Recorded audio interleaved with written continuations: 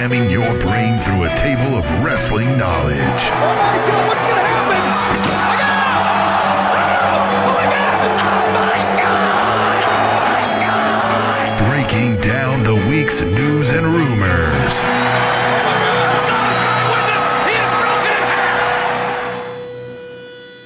The Spanish Announce Table.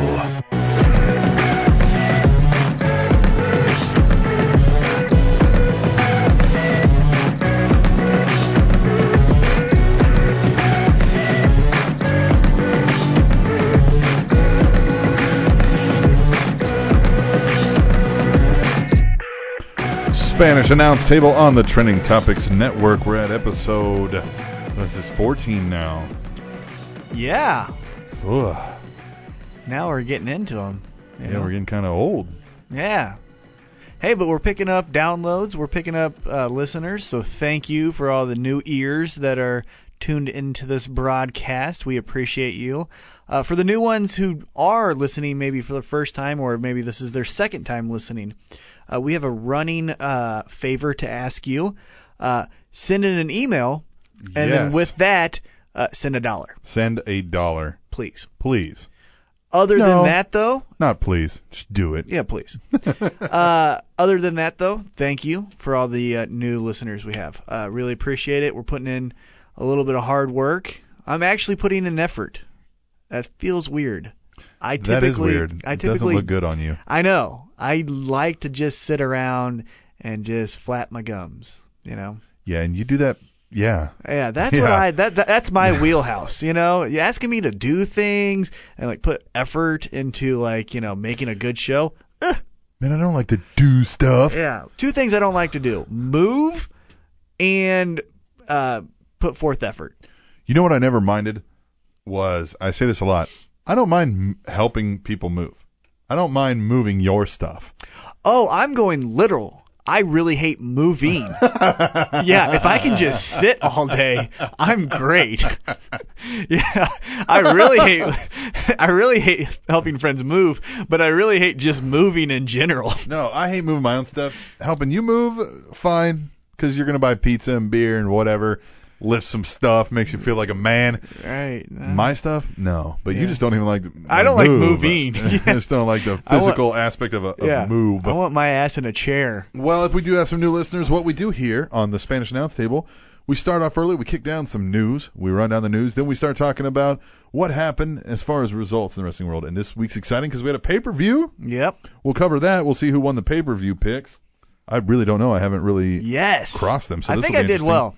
I think you did well, too, and I hate you for it. Yeah. Then we'll cover Raw, and then we'll cover Impact, and we would normally cover SmackDown also, but before SmackDown right before pay-per-view. They're kind of just go-home shows, so we're not going to get into that.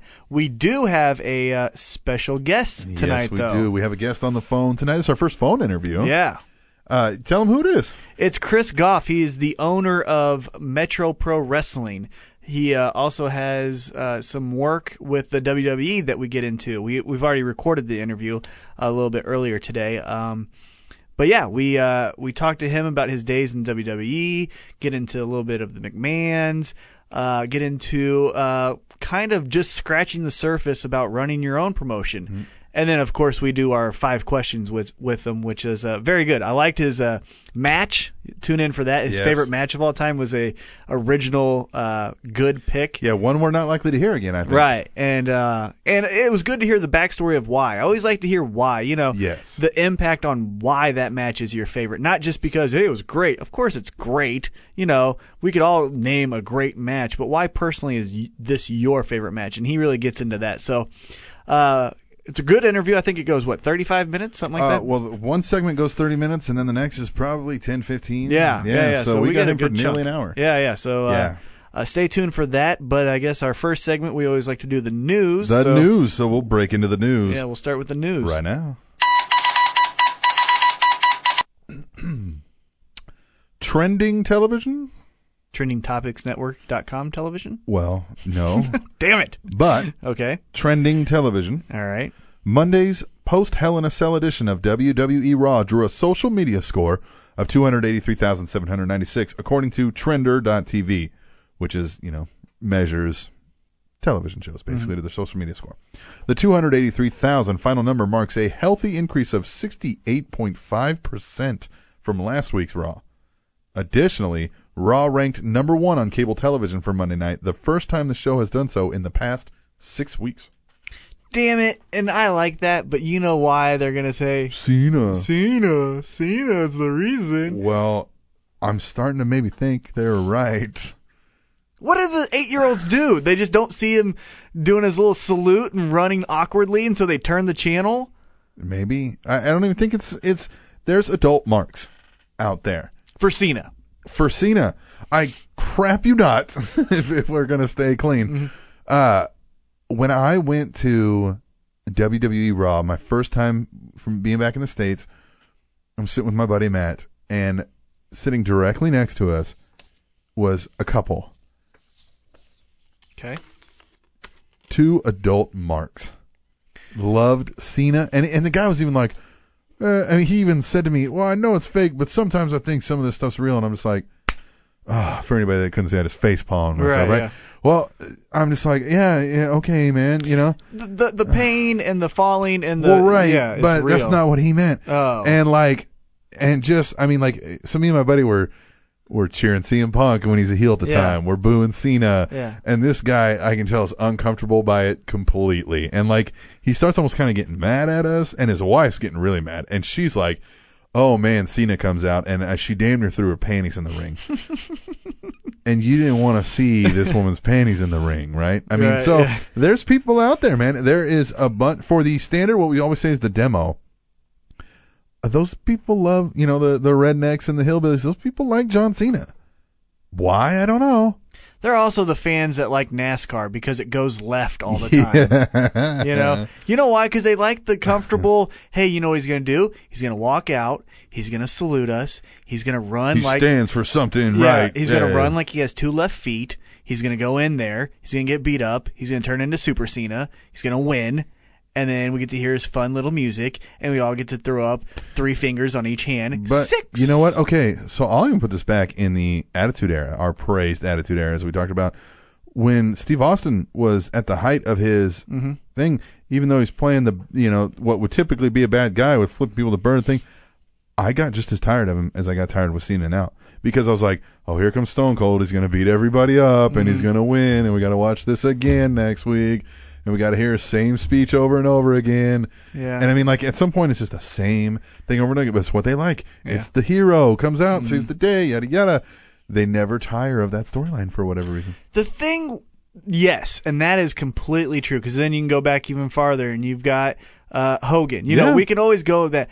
The thing where I feel that was different in the Attitude Era is Stone Cold had so many other guys that they let get on his level to interact with, that it kept it fresh. Right. With Cena, it feels like Orton's on that level, and CM Punk is on that level, and Rock, when he shows up, is on that level, but no one else. Yeah. Right?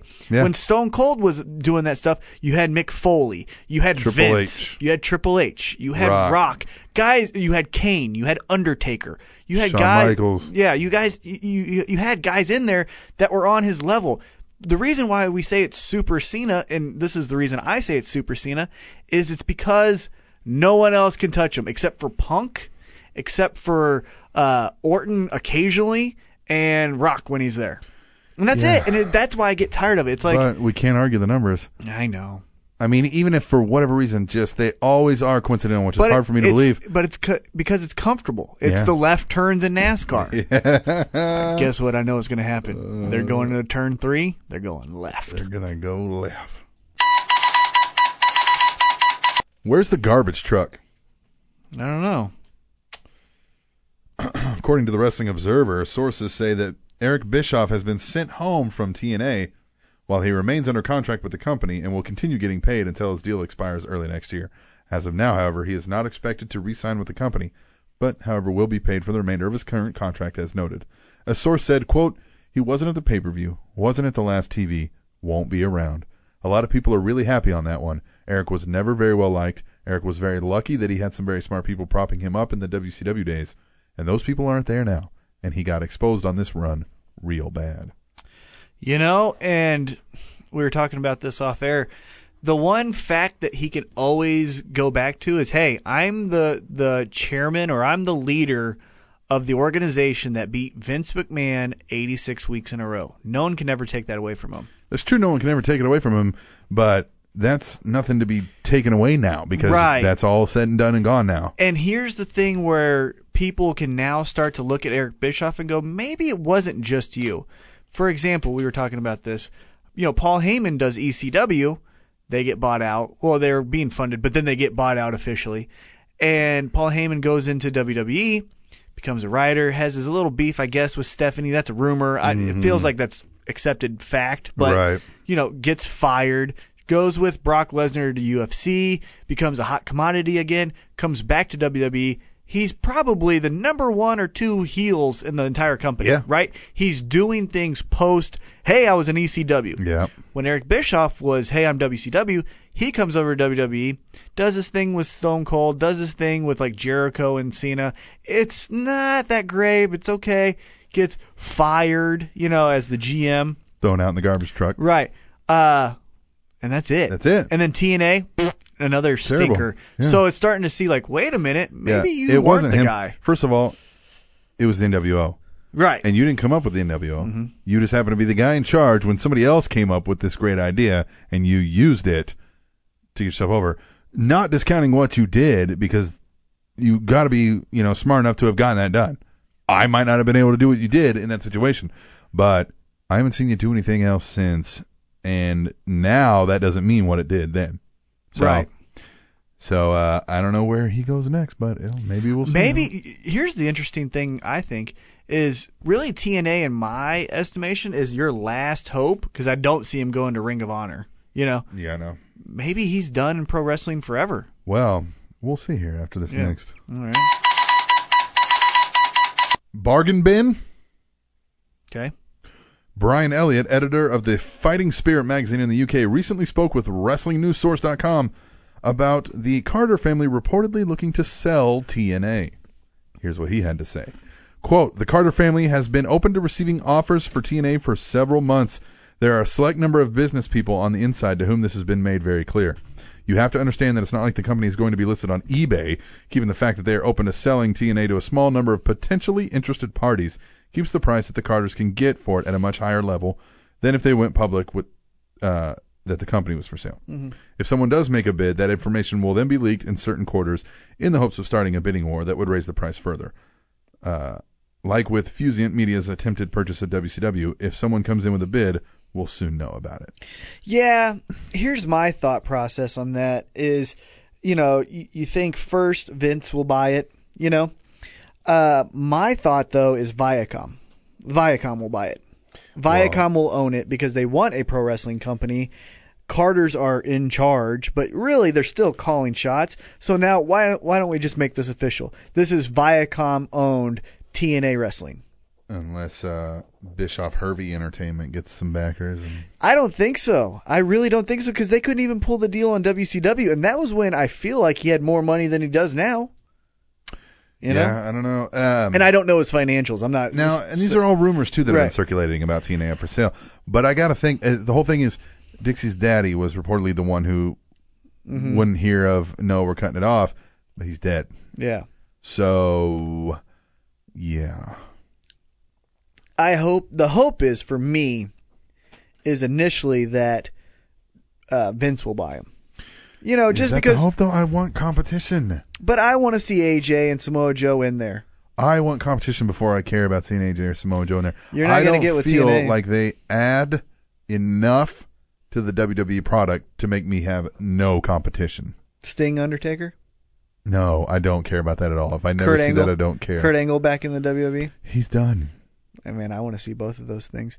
Here's the thing. Yes, I agree, but you're not going to get competition from TNA. They've been in competition now for... Well, if somebody's smart and knows how to produce television, i.e. Viacom, right, and put somebody in place who knows what they're doing, you could. You very well could. Right. It's been shown you can beat WWE for 86 straight weeks with the right product. I feel, though, that's not going to happen with TNA for two reasons. One, the reputation that they already have. People like me who kind of already gave up on TNA, you know what I mean? Like, until they do something eye-catching, I'm not going to really care. Honestly, I'm not. So I don't see them as a number 2. I want TNA to go away. This is all hypothetical. You give Ring of Honor a chance, and you say, Ring of Honor, you're back on TV. All your issues really come down to your pay-per-view things that suck. You can't do that well. But you have good wrestlers. Yeah, you have they Kevin have great Steen. wrestlers and great wrestling, but they don't have good storylines. And that's the problem they're not getting over is because, Yeah. I don't know. I just think the TNA brand is done. Well, they just need to go with the Impact Wrestling name. TNA sounds ridiculous. I don't like to tell, like on a Thursday night, if I am watching Impact Wrestling but TNA, and someone says, hey, what are you watching? And it's a non-wrestling fan. Yeah. I just say wrestling. I'm just watching wrestling. And what are you going to do if you go public at some point and you're trading your stock? What's it going to be? TNA? Yeah. You're going to look ridiculous. Yeah.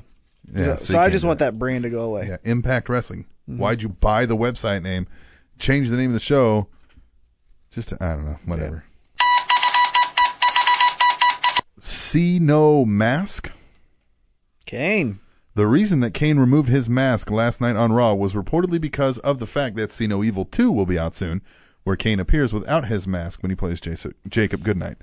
He is expected to work without the mask indefinitely. And they don't have to worry about... We saw Ray back at the Spanish announce table on Hell in a Cell, and they have... Sin Cara, they have the sheet masks. Mm-hmm. I don't think they have the mask worry anymore. Right, They have Ray too. Yeah,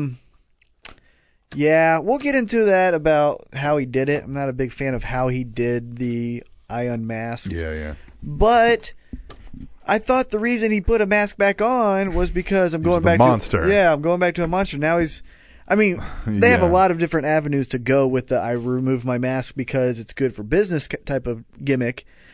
But it makes sense. You know what I mean? You can't say, hey, go see this movie where I'm not wearing a mask, but then come see me Monday night where I'm in a mask. Yeah. Right. So I understand the reasoning.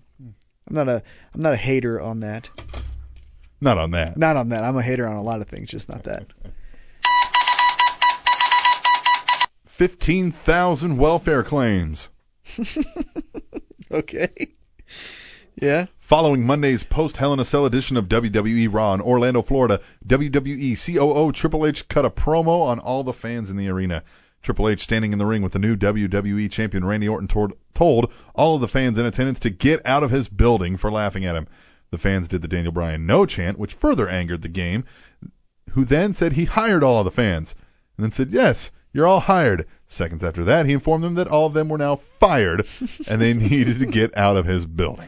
I love that. That's great. If you can go on YouTube, find that and watch that. It was a funny segment. I seriously hope. You mentioned about these serious marks, you know? Yeah. And how, I know it's fake, but some of it could be real, right? Yeah. I hope, and I'm going to pray so hard, that someone was like, you know what? I'm going to put that on a resume. I was hired for one night. WWE. For one night at WWE. It was just great. Go out and very good promo. I just thought that, there's always a dark segment, but you don't get something like that too often. Yeah. Porpoise Picks? Okay. Porpoise Picks. Porpoise. What does that mean? Porpoise. The infamous Reddit user Dolphins1925 once again correctly predicted all of the match outcomes for this WWE pay-per-view. The only thing Dolphins1925 missed was his prediction of Damian Sandow cashing in the Money in the Bank briefcase after the John Cena-Alberto Del Rio World Heavyweight Championship match. The predictions made by Dolphins followed the betting lines for the top matches, which included a major shift for the Daniel Bryan versus Randy Orton match on the day of the event. Bryan opened as a solid favorite, reaching as high as minus 2,000, becoming a huge underdog of plus 1,400 on Sunday night. Dolphins correctly picked Orton over Bryan, Rhodes Brothers over The Shield and Usos, CM Punk over Ryback and Paul Heyman, AJ Lee over Brie Bella, Los Matadores over the Real Americans, and John Cena over Alberto Del Rio. Hold on.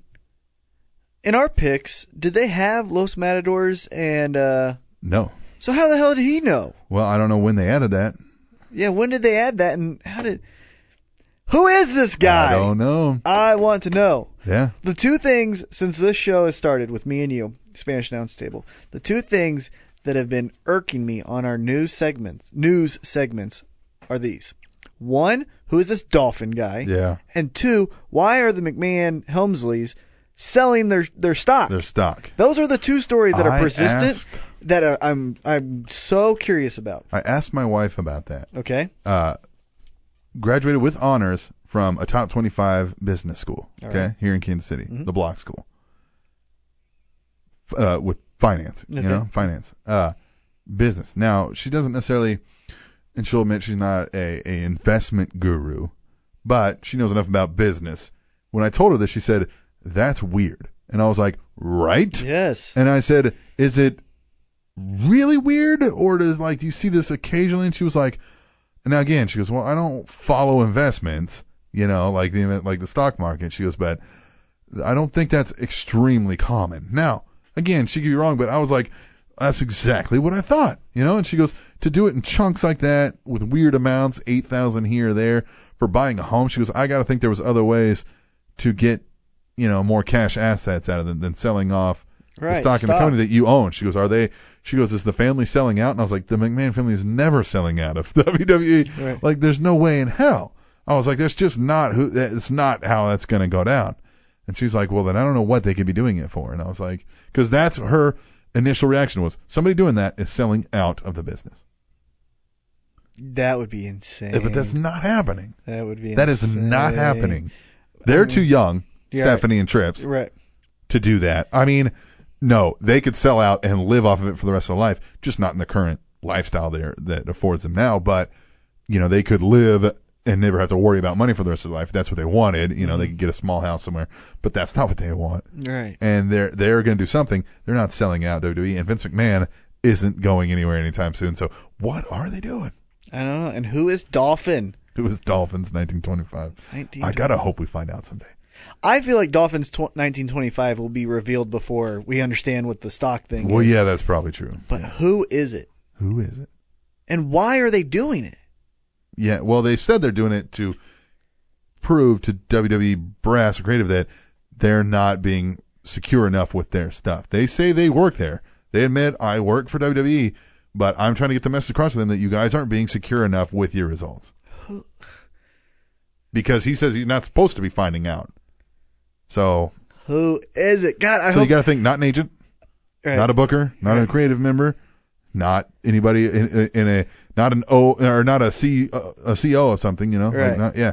I don't know. I want it to be someone just out of the box thinking. I want it to be like Tyson Kidd or Yeah. something. Something crazy. They find out it's Xavier Woods. Right, yeah. One last run. Okay. PW Insider reports Hulk Hogan remains a free agent following the expiration of his contract with TNA Wrestling, contrary to recent reports. The two parties have been unable to reach a new agreement. On Facebook recently, the legendary grappler teased a possible return to WWE by publishing a photo of himself clutching a replica copy of the WWE Championship. His caption reads, "Thinkin', thinkin', thinkin'." Well, let's be honest. He's one of the best ever at mind games. You know what I mean? There's a reason why he's been at the top backstage for as long as he has. So that's probably one of the ploys that he's doing. The only aspect I want to see Hogan in wrestling is as a GM or as a co-owner of WWE, a la Ric Flair, Vince McMahon. I never want to see him wrestle again. Oh, yeah, no. I don't think he can. You're right. I hope not. Well, he did say that he told the Associated Press earlier this month that he was warmly received by Triple H at a recent charity function. He said, quote, "He just welcomed me with open arms. He said if I ever decide to get the itch to come back home, the door is open." But that could be no. I don't believe that. I don't believe that either. Oh, they'll sign him to a Legends contract. I think they've tried to do this before.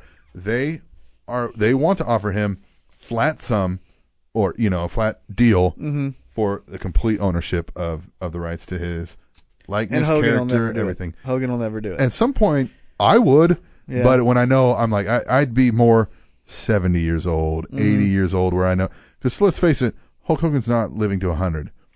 But he Hulk has, Hogan. but he has his beach shop, and that's where he's going to keep the name. He's going to own his little stores with his likeness and his Well, characters maybe and you all can work that. that into the deal. Maybe he can, Or but maybe I feel like, all current things I can keep, and Right. maybe they get a X% of things or Right. whatever. Maybe he has complete rights to use them, and but what has is- to pay an X And amount. what of is money. Triple H gonna do, even if they do meet?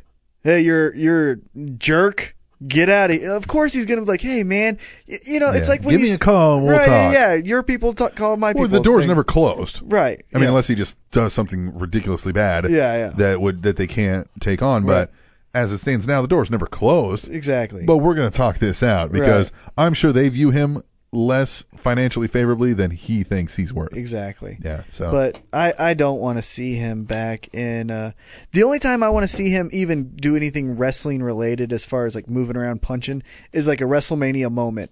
Because the only thing I could see him doing that would be somewhat cool and nostalgic and like cool for me, because for those who are listening that are new, Hulk Hogan is my favorite wrestler of all time. My favorite match is a Hulk Hogan match from WrestleMania 19 versus Vince McMahon. I know it's not the greatest technical match. It's just my personal favorite. to hell you say. Yeah. However, saying all that, it would be cool to see him do something nostalgic. And the only thing I can think of off the top of my head is if he came in and gave the big boot and leg drop to Zeb Coulter and the Real Americans. I'm the Real Yeah, Americans. He's not but I'm saying, dropping anybody. you know what I'm saying though, or even just throws him out of the ring. Yeah. But I don't want to see him wrestle ever again. Ever. Don't do it in TNA either. Don't go having a street fight with, Bully Ray or something, which could easily happen. Anyway, we're going to take a break. We're going to come back and what about this man wrestling? What about a Hulk Hogan Roddy Piper match, WrestleMania 30? Look, they were old when they did it in WCW in '99. I definitely don't want to see it in 2013. Well, at any rate, we're going to come back. Spanish Announce Table, Trending Topics Network. We're going to talk about WWE Hell in a Cell Yeah. when we come back from our quick break.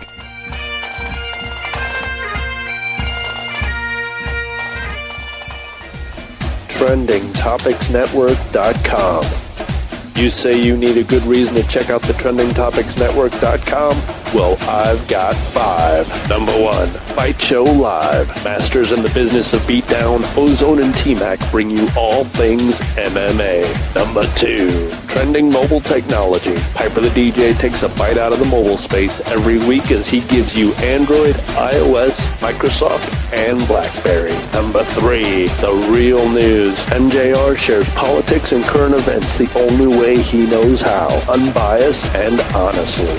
Number 4, The Spanish Announce Table. Captain Awesome and T-Mac are slamming your face through a table full of wrestling knowledge every week as they break down WWE and TNA. Number 5, Old School at the Movies. Mr. Old School and his panel of critics are your one-stop shop for all your movie needs as they give you box office hits, DVD releases, even Netflix, and the bargain bin. TrendingTopicsNetwork.com. Better check in every day, because you never know what's going to be trending next.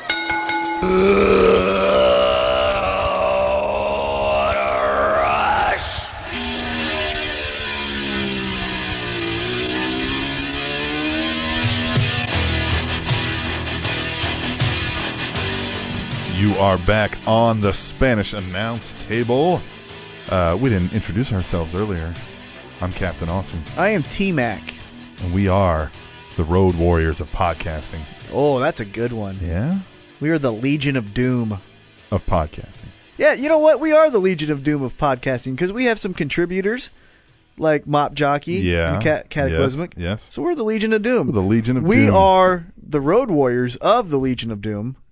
Because Yeah. remember, the original Legion of Doom was Road Warriors, Jake the Snake, King Kong Bundy, and I don't remember this. You don't? No. yeah, original NWA, the original Legion of Doom was King Kong This Bundy is before WWE. before WWE. It was Paul Ellering was the mastermind. Yes. Road Warriors, and then you had Jake the Snake, and then you had King Kong Bundy. Uh-huh. That's a stable, huh? Yeah. Yeah.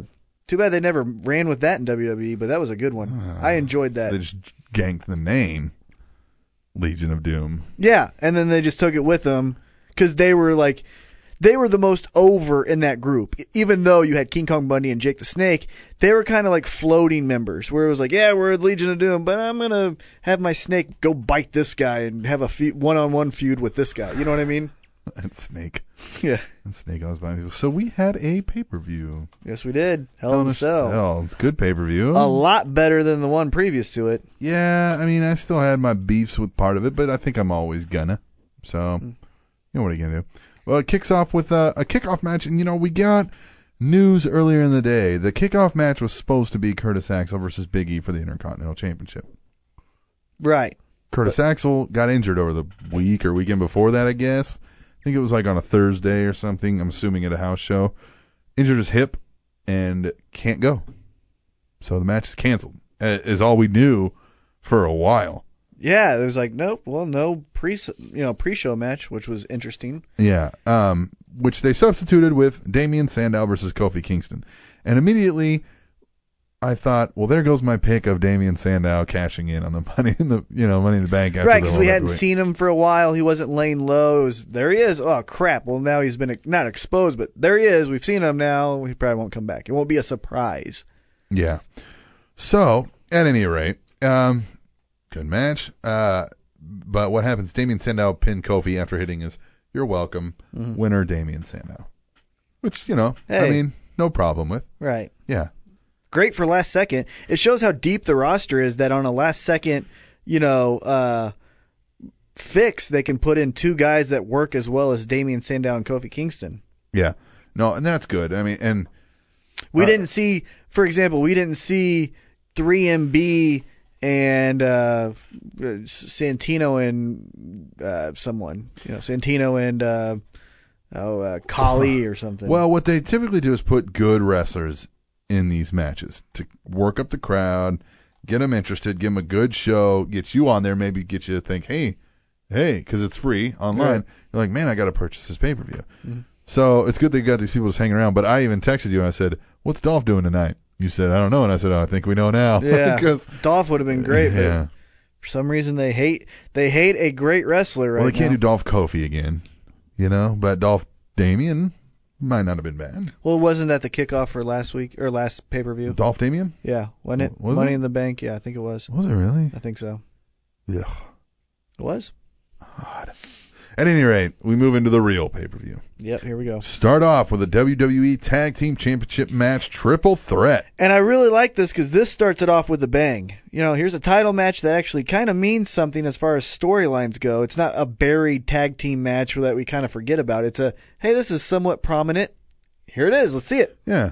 And it was a good match. I mean, a lot of good workers in this. I mean, we say that a lot, but Cody Rhodes actually hit Seth Rollins with the Crossroads for the pinfall. There was a big kind of a melee, big brawl going around, and Cody Rhodes got the pin. We're going to cut down on telling you too much about the match because, you know what? Go watch it. We don't want to ruin it for you. Right. You're not really getting this to get a broken down play-by-play. Yeah. You want something to break down what We're happened. not going to tell you, Irish whips and all that stuff. You want to hear what happened and our thoughts on it. Right. Cody Rhodes and Goldust. This had to happen. You didn't think so. I didn't because I thought they would turn Goldust. Yes. Which they will. Oh, they will. But we're going to go to our picks. You said the Shield would win by pinfall. Do a Goldust heel turn. Let's see. 4, 7, carry the 2. You got 0 points. Thanks for all the addition there. Yeah. I said Goldust and Cody Rhodes win via pinfall. You got it. Whoop, whoop, whoop. Oh, that's 8 points from me. Those for the enhanced radio broadcasting, he was just doing a dance there. Yeah. That's what that was. And it was a great dance. Yeah. I can dance. I've seen you do better. I just want to dance. Dazed and Confused. Mm-hmm. Just want to dance. It's a great movie. Next one. Great movie. It is. Never gets old. Well, we got Miz comes out to the ring talking about how the Wyatt family has attacked him repeatedly in recent weeks. Says he's not cleared to wrestle, but they can't stop him from fighting. And he demands that Bray Wyatt come to the ring. Yeah? Bray Wyatt appears on the screen, and he says this.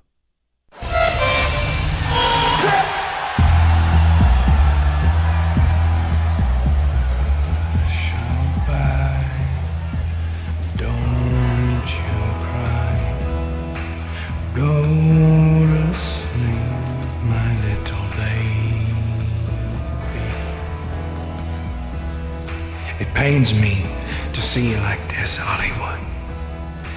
All broken and disheveled. Like a man who has nothing left to lose. Please understand. Your words mean less than salt to me. And if you could only see the monster that lives behind my eyes.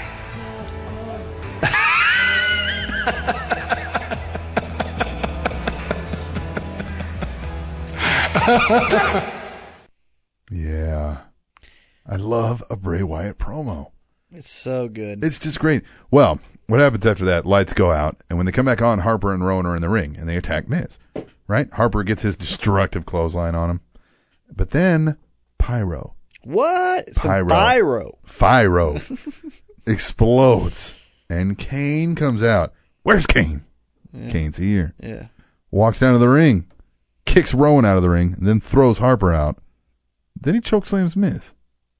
Well, Miz sucks. So he deserves to be chokeslammed? Yeah, I'd chokeslam him if I was Kane. Screw him. If you was Kane. Right.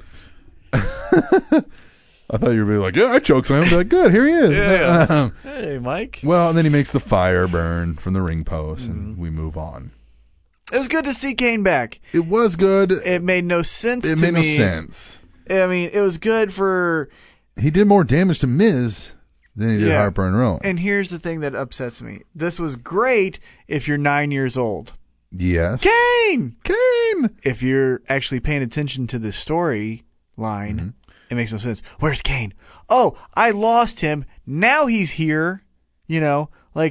That makes no sense at all. Because Bray Wyatt, we're doing these promos where it's like, where is Kane? Where's Kane? Where's Kane? As if he knows and he's holding him.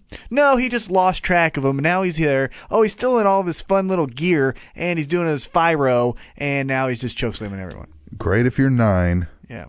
Horrible if you're more like us. Yeah. Fandango and Summer Rae versus the Great Khali and Natalya. Fandango and Summer Rae won. Yeah. Summer Rae got the roll-up. Yeah. I mean, interesting. That was interesting. We didn't have that on our picks because they didn't dare tell us that was going to be on the pay-per-view because we wouldn't have bought it. Yeah. Well, we didn't buy it, but yeah. Sure we did. Sure we did. Sure. I didn't stream it illegally. Then we got a United States Championship match. Somewhere to put Big E on the card since he got screwed out of his kickoff show. He's going to face Dean Ambrose.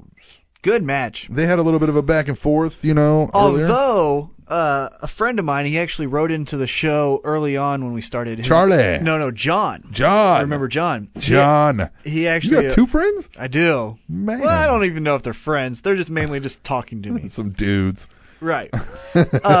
I consider them friends. I don't know how it is for them. Yeah, they hate you. Right. They just pity me. They're like, oh. But John mentioned that Dean Ambrose had to actually yell out a lot of things to Big E. Like, oh, really? Hey, turn around. Hey, I'm going to do this. Which... See, I was watching this while I was working. Right. Don't tell my boss. Yeah. So I wasn't it was, all into it. Yeah. Now, I understand that to a certain point because Big E still is very, very young in the sport.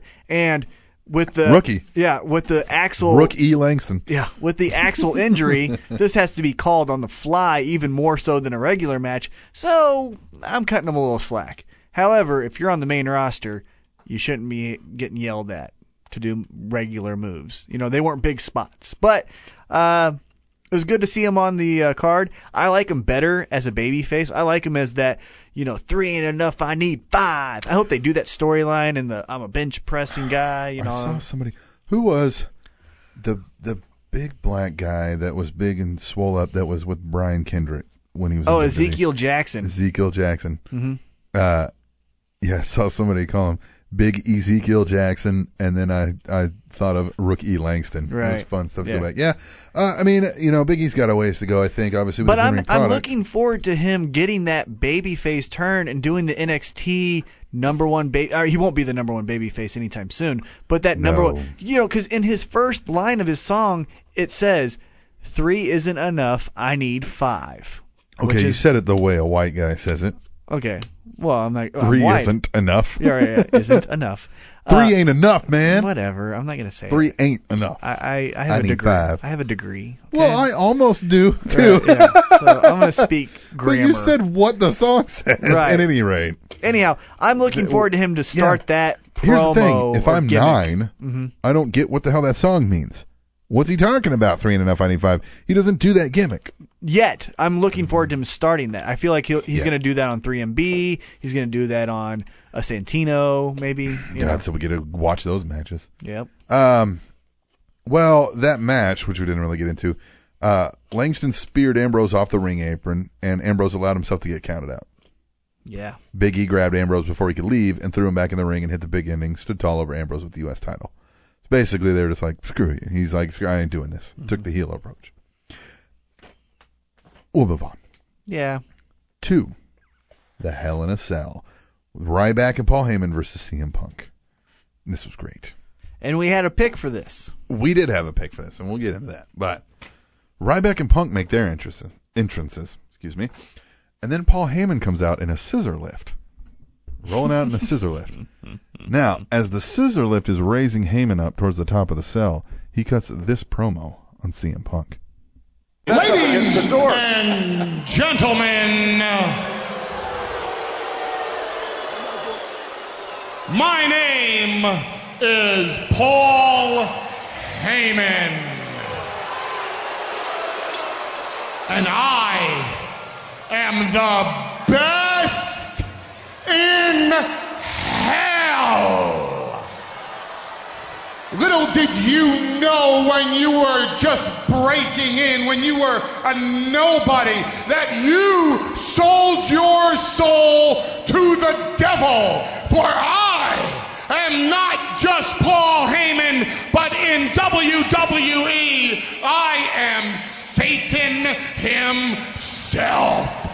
And right there is the man that is going to collect your soul for all the dirty deeds that I pulled off on your behalf. Now is the time that I collect. Because CM Punk, I have risen from the depths of hell, and I have ascended to the top of the world, for my name is Paul Heyman, and I own CM Punk. So just all of fitting it all in. It's Hell in a Cell, Satan, all the dastardly deeds I've done for you. You sold your soul to me. Here's my, demon to collect. I mean, just all of it. Just great. Amazing. Just great. Amazing. One of his best promos of the year. I didn't think about this until I was just hearing it now, and we'll talk about this later on Raw, but somebody mentions the devil a couple times on Raw. Oh, that would be cool. We'll get into that later. Yeah. Probably just a coincidence. I think it's a coincidence. It probably is, but I could hope. Yeah, you can. And that would be a great hope. We did see a lot here. We saw Kendo Stick involved. I have a problem with Kendo Stick. When we get into wrestling matches and you start using foreign objects, I get that there's tables under the ring. I get that there's chairs under the ring. I get there's a sledgehammer even. You might have to use that.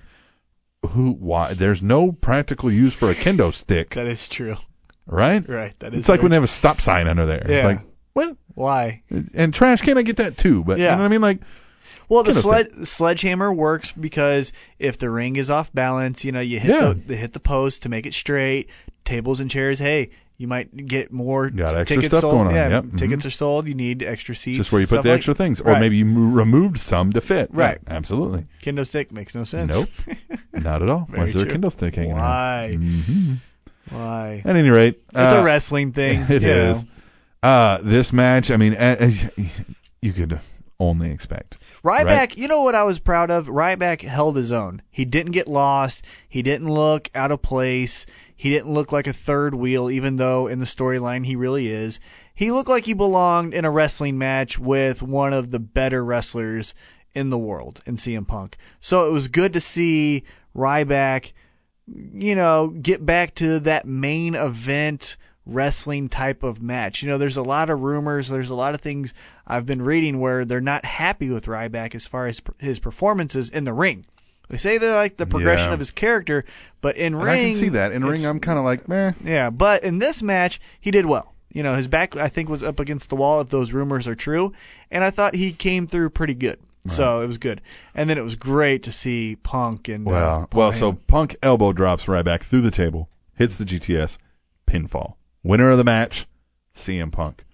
Then he looks up to the top of the cell and sees Paul Heyman sitting up there, standing, and he says, where are you going to go? Grabs his kendo stick, which you have to have of for course. We should have asked Chris Goff about that. I'm sure he could have told us all about the use right. of it. So he climbs up there to the top. Paul Heyman's trying to beg his way out of it. Not having it. Kendo stick whooping. Beats him, as Jim Ross would say, like a government mule. Yeah. And then gives him a GTS. Plays it for the crowd. I hope that's the end of the feud. Yeah, you would hope. I think it is, actually. I think it is, too. We'll get into it on Monday night, but there's some things that I noticed about Monday night that would signify that feud, at least for the time being, is over. Yeah, maybe for the immediate future. Well, then we get another great. How you follow that greatness up? You give it double greatness. Los Matadores versus the Real Americans. Ole! Yeah. I love how that's a crowd chant, only the song does. Yeah, exactly.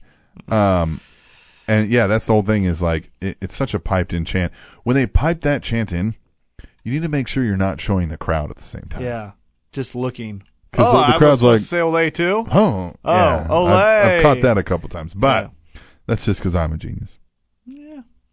Yeah. Okay, hey, calm down. Cesaro did get a giant swing in on one of the Matadors. He swung him 30 or more times. Mm-hmm. I think it was, I wrote down 29. I heard JBL say later 30 something, but I got to think I'm right. I like to think I'm right in every situation. I got to think I'm right. All right, fair enough. But he even played with the crowd midway through it. Like he started slowing down like he was running out of steam. And then he picked up the pace again and kept swinging around. I thought that was really good. Once again, giving the heels the face pop. But whatever. After the match, Los Matadores end up hitting their double backbreaker finish on Swagger for the pin. What'd you expect? Los Matadores, winner pinfall. Okay, and on our Monday Night Raw review, remember that. Yeah. Because that I find interesting as we go forward into our weekend wrestling. So, two good tag teams. I hate the gimmick of Los Matadors. I wish they were Primo and Epico still, because I think that's actually a cooler thing. I think that gets over similar as the Usos. Because really, if you look at the Usos, they're just two Samoans. Yeah. Just two dudes that kind of dance a little bit, and they're proud of their heritage. Yeah. There's nothing else to them. That's really it. But they're getting over. Yeah, you could do that with Primo and Epico without this stupid gimmick and a midget dressed as a bull. Well, after the match, Zeb Coulter's on his hands and knees, nearly crying over his team's defeat, like in the middle of the ring, pounding the mat, all upset. The Matadores and El Torito start to circle around him. Oh no! Antonio Cesaro runs in to save Coulter, but gets Hurricane Rana out of the ring by El Torito. Then Coulter tries to crawl out, but Torito gets to him before he can escape, gores him off the apron. I wonder how pissed Rhino is right now, seeing... And they always say it the same way. Gore! Yeah, gore. They say it the exact same way. They don't just go like, oh, it was a gore. No, they're like, gore, gore, gore. Yeah, well, Rhino's in Ring of Honor in front of 75 people. Yeah, and I'm sure Joey Styles, because he still works for WWE.com, I'm sure he's like, fine, whatever. Right. I'm sure somebody mentioned it to him, or maybe not even, but he's probably like, well, whatever. He might be a little pissed, but I'm sure Rhino is probably like, what the At any rate. Yep. The next match. Oh, wait, did we do our picks on the... Yes. On Ryback and CM Punk? Yes. I was somewhat right. I said it was going to be the end. You said Punk would win. Yep. So you got 5 points. Yes. You said it would be via submission. Yeah, because I thought it would be cooler to... Vice. Yeah, you thought it would be on Paul Heyman. Yeah, I thought it would be cooler because that's where the storyline should end, and that's where he should be suffering. Yes, I said CM Punk would win via pinfall. Damn it. The GTS, but doesn't necessarily matter. So I'm going to take my 8. Shit. Man, I'm up 16-5 right now. Yeah. 5 ain't enough, man. I need 16. Anyway, we move on. World Heavyweight Championship match. Alberto Del Rio versus John Cena. Yep. Yeah, that happened. Let's just go into our picks. What do we pick? Well, What do we pick? you picked Cena would win via pinfall. Okay, what'd you pick? I picked Cena would win via pinfall, Okay, and what happened? and then a cash-in would happen afterwards. Yeah, that didn't happen. That did not happen. Happened the next damn night. Yep. And I think they maybe planned for this, Yeah. but then they had to put what's his name Cena on the thing. Right, and so then it didn't make sense. Yeah. Yeah. And I think my prediction on that match would have happened too. Mm-hmm. Because I picked Cena would win. Right. You the picked match. everything exactly right except for they delayed it 24 hours. And I think it's probably because of Curtis fucking Axel. Yes. Yes. Oh, my hip. He probably has some real bad injury. And Yeah. I'm just like, I get mad when I stub my toe. This guy probably has a dislocated hip. and for we're calling him now, a for now he's puss. Curtis asshole. Yeah, we're calling him a puss. Curtis asshole. Thanks a lot, Curtis asshole. Right. Anyway, he's gonna meet me someday. Yeah, and we're gonna play. I'm gonna have this audio on my phone. Hey man, big fan. Oh, are you? Because this is what I remember you saying. I'm gonna just play it for him. Curtis asshole. Hey, this is what he said You're about gonna you. like take stuff out of context Yeah. too and be like, I really mean this. Yeah. Curtis asshole. Right. You'll like throw in an is. Curtis is an asshole. Not anymore because you just said it. So Yeah, works there you great go. for me. That's good Don't stuff. take this out of context. Curtis Axel is an asshole. There you go. Cena goes for an AA, but Del Rio counters for a cross arm breaker, only to have Cena counter that for the AA and the pin. John Cena is your new world heavyweight champion. We both predicted that correctly. 8 points apiece. Man, I was hoping for another.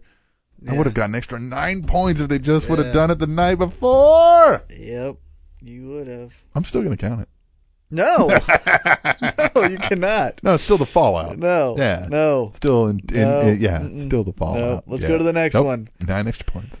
No, so right now 24-13 me, Okay. and we've only got one left. We No, got two more. no, we've only got one left. Two more. Two more. We do have two more. Yeah, so let's get into it. Yeah, the Curtis Axel one didn't happen. Right, so we got the Divas, and then we The got Divas, the yeah. main Okay. event. The main event. And nobody cares about the Divas. We'll just No, skip let's that. go into Yeah, it, we'll because skip I that. think We I won't got even that count. one right. 3 ain't enough. I need 8. WWE Divas Championship match. AJ Lee versus Brie Bella. Brie tries to kick AJ, but runs into Nikki accidentally, allowing AJ to take advantage and slap on the Widow's Peak for the submission victory. Okay, what'd you pick? I predicted there would be a pinfall Okay. by Brie Bella to win the Divas You got a Championship. 0. What'd I pick? You picked AJ Lee would win Yeah, how? by submission. With The Widow's Peak. boom! That's actually 9 points. Them bitches came through.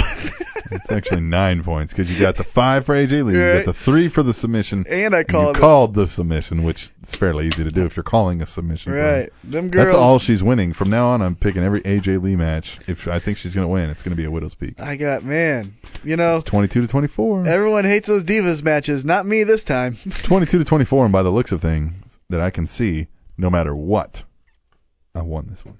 You won this one, but overall, Yeah, I'm not gaining much you ain't ground. gaining much. Because we move on to the WWE Championship match. Hell in a Cell for the vacated WWE Championship.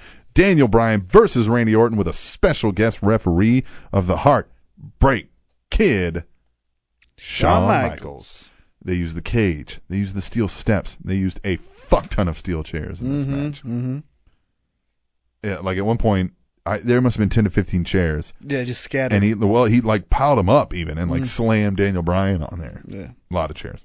Anyway, some point Triple H comes down and begins to argue with Shawn through the cage. I don't even really recognize, again, I was watching it at work. I didn't catch exactly what he came down to argue with him about. It was just some technical thing, you know. It was like, hey, you should be doing this. Yeah. And so then they go in. So at that point, his back is turned. Orton pins Bryan. Shawn's too busy arguing with Triple H. Didn't see it. Orton comes down to yell at Shawn. They're all yelling at each other now. They get back in the ring. Shawn takes a ref bump. Right? Unable to count a pin for Daniel Bryan while he's pinning Orton. The crowd's Counting it. Sean's out. Triple H is scared for his friend. Makes the ref open the cage so he can check on Sean. Daniel Bryan's in there trying to revive Sean. Tell him, come on, you got to count the pin. You got to count, Sean. Triple H grabs Daniel Bryan by the shoulders, throws him back so he can check on his friend. Right? No, I didn't do that to her, Daniel Bryan. Checking on my friend. Right. Checking on his best friend. Bryan gets real angry, starts hulking up, he's shaking. Double knee to the face of Triple H when he turned around. Boom! Well, you know who else saw that happen? Shawn Michaels. Saw Daniel Bryan double knee his best friend. So what would you do? I'd just be a ref. I'd super kick that motherfucker's face off. Yep. Super kick a beard all the way to the next galaxy. And that's what he did. And that's what he did. Super kicked him right in the snot box. Just the snot box. The snot box. The lady catcher. Yeah. Kicked him. And then he starts checking on Triple H. Are you all right? Randy Orton sees what happens, and ever the opportunist, what does he do? Mm-hmm. Goes for the pin. Sean realizes, I got to count. 1, 2, 3. No, what he should have done is kicked Orton and made it a level playing field. Yeah. Hey, just man. let everybody get back up. Yeah, I don't like you either. Whack him. Well, And now it's all even. But whatever. Maybe. Your winner, new WWE champion, Randy Orton. By pinfall. By pinfall. We both said Daniel Bryan would win by pinfall. Should have happened. Should have happened. I think he's hurt. You think he's hurt? I think he's legitimately hurt, and that's why he's not champ. Well, I won. Okay, so we both picked that. Hold on. Do I get a point? Because I feel, is that a heel turn if Shawn Michaels kicks the babyface? Is that a heel turn? Yeah, but we didn't put that on here. I didn't? I thought I said Shawn Michaels super kicks. Oh, but I said he super kicks. I didn't say that at all, did I? You said he would super kick. I don't remember what you said. We didn't write anything down. Oh, I felt like I said that. But we could go back and listen. Who cares? It's not that important. Well, damn. 1 point doesn't mean nothing to you, huh? You're just like, I wipe my ass with points. Yeah, I wipe my ass with these points. Dang it. I hate you now. Yeah. So what's the total? You have 150. And you I have? have 129. Damn. And Survivor Series is next. And I'm going to kill on that one. I kill on the Big Four. You would almost have to just completely get 0. Yeah. And I would have to get, what am I down? The Big Four I'm good at. I'm down 21 points. Yeah, the Big Four is where I come through. This sucks because right now, out of our last 5, if we just went by pay-per-view one. I'm up 3-2. Yeah, but I got that bolt. But man, when you win, you just spank my ass. And when I win, I'm just like, squeak by, just get by. Yep. So what happens is, I screw the pooch, or I'm on point, and then I eke out a victory. Right. Yep. So it all hinges on me. Yeah, and See, I'm just I'm consistent. letting you win. I'm just consistent. I'm like, I'm hitting, I don't know. Bound for Glory, you got 14. Yeah, well, TNA sucks. But I got 22 because I think, there was some, TNA sucks. But I'm just, if this is baseball, I'm getting doubles every time. I'm just the doubles. Yeah. We definitely both started out. We were averaging higher points SummerSlam and Night of Champions. Well, because that was then you stayed up there with Battleground, and I fell off hard. Yeah. And since we've both been kind of down. Yeah. I just fell off earlier. Survivor Series, I'm going to come through. I fell off one pay-per-view earlier than you did, and it amounted to a 21-point difference, which is exactly what we're faced with right now. And I'm going to come through on this Survivor Series. I'm telling you. No, I think you're going to get a 0. You're going to goose egg the series. Those 4 pay-per-views, man, those are my home runs. I'm hitting doubles until I get to those Big Four, and then I'm knocking it out of the park. Strutting. I'm strutting. Huh? Can't tell me nothing. Screw your struts. I'm Ric Flair strutting around those bases. Yeah, you're Ric Flair. Well, that was hell of these picks. Of these picks. Yeah. Yeah, screw you. I'd be the Dolphin 1925, and I don't even work for the damn company like this guy. I'm just gonna start. You know what? Yeah, no, you're not. Yeah, no, you're not. No, that's not fair. Yeah, no, that's it. That's what I'm doing now. No. Yes. No. Yes. Nope. Yes. No. Yes. No. Yes. For those with the enhanced radio, he is doing the fingers up. I am doing the cross. No. Hey, we're gonna come back. We're gonna talk a bit of that Monday Night Raw. Monday Night Raw. On the Spanish A very good episode. Oh, yeah, absolutely. Yeah, stay tuned. Check out what we're going to listen. Stay tuned or just play it whenever you have time because it's a podcast. When we come back, Spanish Announce Table, TrendingTopicsNetwork.com.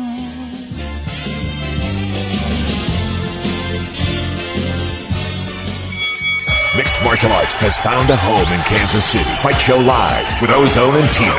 Tune in every Sunday night at 8 as they cover the cage with news, commentary, calls, and big-name interviews. Oh my God! Heel to the jaw. How good was that? Experts in the business of beatdown. He paused with the left and bing! Right on the jaw. Fight Show Live with Ozone and Tina. Sunday nights at 8 on Sports Radio 102.5 The Fan.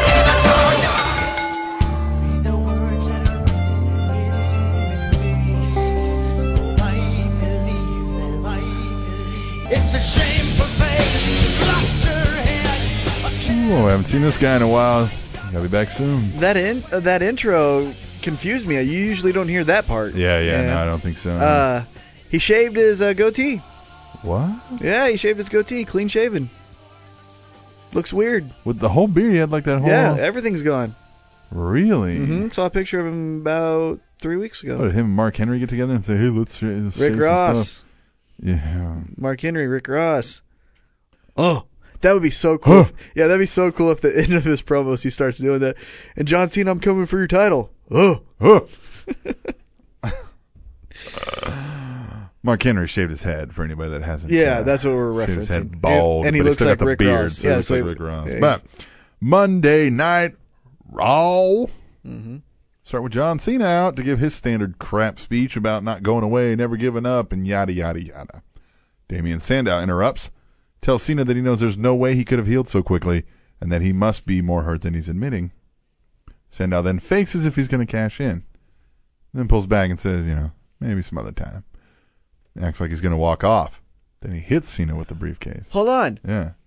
Cena pushes him first. Oh, does he? Yeah, Cena does like this like punk move, like, oh yeah, what? And pushes him, and then Sandow like boom hits him. Yeah, Cena, you brought this on yourself, homie. Yeah, thugonomics. Well, you should know your rules. Yeah. Don't push someone if you don't expect to get hit. Don't start no shit. Won't be no shit. Yeah. Come on, Cena. Yeah. Well, Sandow works over the arm while he's beating him up. He hits him with the briefcase over and over in the elbow. And one of my favorite parts of this whole segment was the crowd. Yes. Yeah. Yes, as he's hitting. As he's hitting John Cena. Yeah. Clue.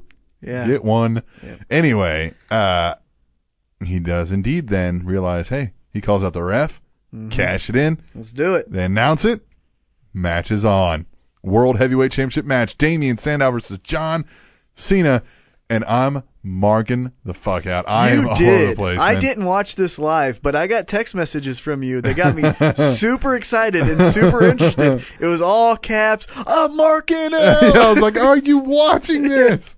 It's like, I'm marking out. And then I was like, fuck those motherfuckers. Yeah, I just felt like I got kicked in the balls. I did say, because John Cena prevails, gets the AA and the pinfall, and I was with one pissed. arm. And they even mentioned that, and that was the only flaw I had in this segment, is the crowd was chanting, this is awesome, because it was cool to see Cena on the ropes in a Money in the Bank. Well, and the match was just good. And the match was good. A lot of false finishes. All the elements were great, but then they're like, can he overcome the one-arm champ? Well, now he looks like a great, villain. He can't even beat a one-arm guy. I was so deflated. Yep. I was just like, no, because a couple times I thought it was there. Mm-hmm. I thought Cena was going to tap.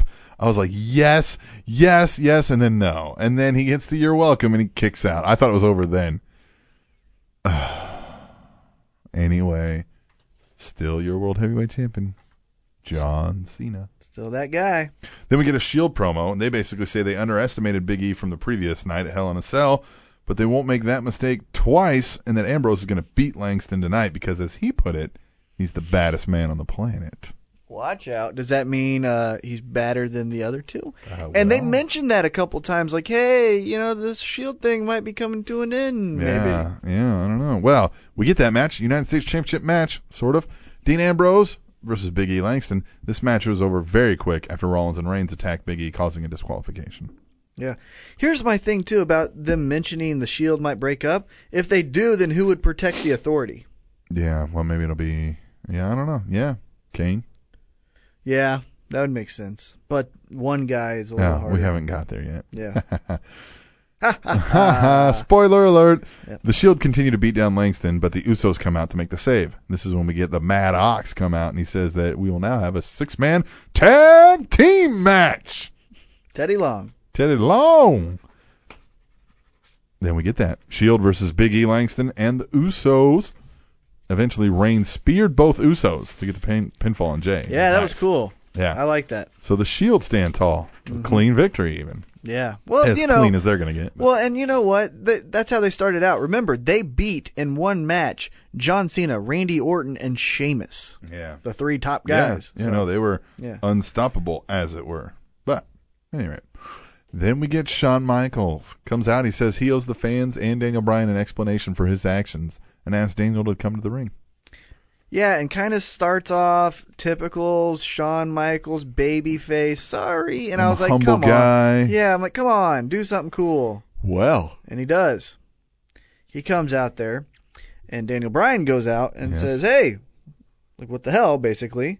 Yes. And then Well, Shawn Michaels he says he saw what Daniel Bryan did to his best friend, and like it or not, Triple H has always been there for him, and he will always be there for Triple H. So he asked Daniel to accept his apology and shake his hand. Mm-mm. And the crowd's really into this. Yeah. No. Right. No, I mean the whole crowd here. He refuses. This angers Shawn. Calls Daniel a little puke. I mean, he says, "Listen here, you little puke," like he's angry. And he says, "After all I've done for you, I've stood up for you every time somebody called you a B+ player." He says, "Damn it, I'm Shawn Michaels, and I'm offering you the chance to shake my hand in the middle of this ring, so do it." Mm-hmm. No. Crowd's chanting, "No, no, no." And Daniel's like, "I'm fine. Shake your hand." Shakes his hand. Doesn't let go. Drags him into the yes lock. And gets it on him, too. And Shawn's trying to escape, selling it well, too. Looks like he's in pain. And he's even tapping. Let me go, let me go, let me go. Daniel Bryan's not. Referees have to come out and yank him off as we see Shawn rolling around in pain. Good segment. Very I've seen good Shawn Michaels cut a angry promo in a while. Right, yeah. I think the last time he even came close to that was when him and Hogan had their stuff at SummerSlam. Even his stuff with the Undertaker and Triple H for the WrestleMania stuff, that was face, and it was fine, but it still was not the best Shawn Michaels ever put it. Right. This is a good one. Yeah. This was definitely good for post, born again HBK. Yeah. Well, we come back from commercial and we got Renee Young. She's backstage to interview Daniel Bryan. She doesn't even finish her question and sees something off camera and runs away. I loved that. Yeah. It made me go, "What's going on?" Yeah. Because she was like, "Are you?" Whoa. Yeah, she was like, "How do you feel?" And then she hurriedly rushed the question out. Yeah. She's like, about what happened with Shawn Michaels, and then runs away. Yeah. And then Daniel Bryan's looking around like, "What? What's going on? What? Mm-hmm. What?" And then, boom, he gets attacked. Harper and Rowan of the Wyatt family. Huh? Yes. Shock here. I liked it. They begin tossing him around the backstage area, beating the crap out of him.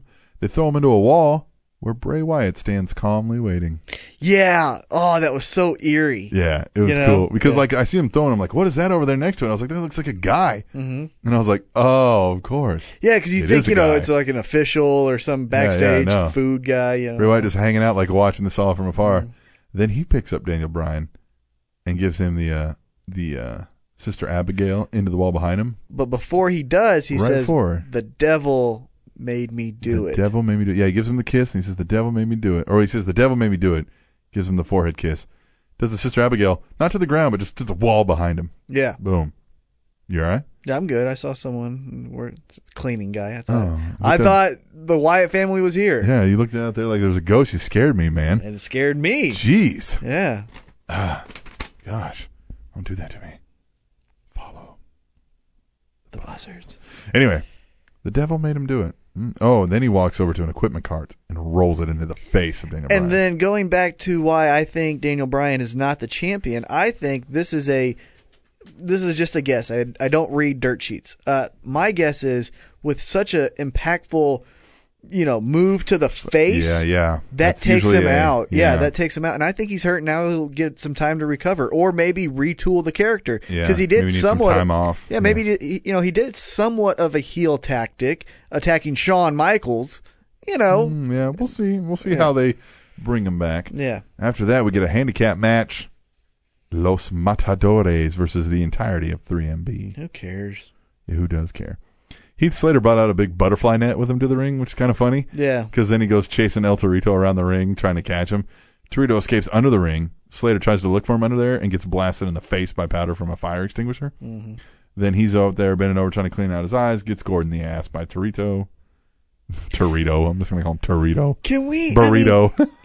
But I just feel like, wouldn't this be amazing to have a great, not a 5-star, but a great, memorable match with Dolph Ziggler and anyone? Yeah, but you can't have that. They have the mix. You have a great match earlier. Now you gotta... No, be great all the time. No, but that's not... It's you gotta carry them through the wave. The ups and the downs of the show. They've been doing this a long time. I think the segments suck, but it's all part of the game. Yeah. Yeah, man, that guy is kind of scary when he walks by in your peripheral vision. Yeah. He's got like a vacuum that's like a backpack vacuum. Yeah, and that's what caught me off guard. I was like, who has a backpack at looks like a Ghostbuster. our time of the walking night? around here with a hose and a backpack. Well, Drew McIntyre watches the whole thing go down as Torito gore Slater. That's distracting enough to get hit with the double backbreaker finish of Los Matadores, who are your winners. After the match, they catch Slater in the middle of the ring with that giant mosquito net, butterfly net, whatever it is, allowing Torito Burrito to hit him from the top rope. I like that name better. Torito Burrito. Mm-hmm. Yeah. So that's about a good midway point where we might want to take a break. What do you say? I like it. Let's do it. Yeah, we'll come back. We'll make this segment a little bit shorter so we can move on from the longer ones. We'll come back and we'll finish up Raw on the Trending Topics Network with the Spanish Announce Table.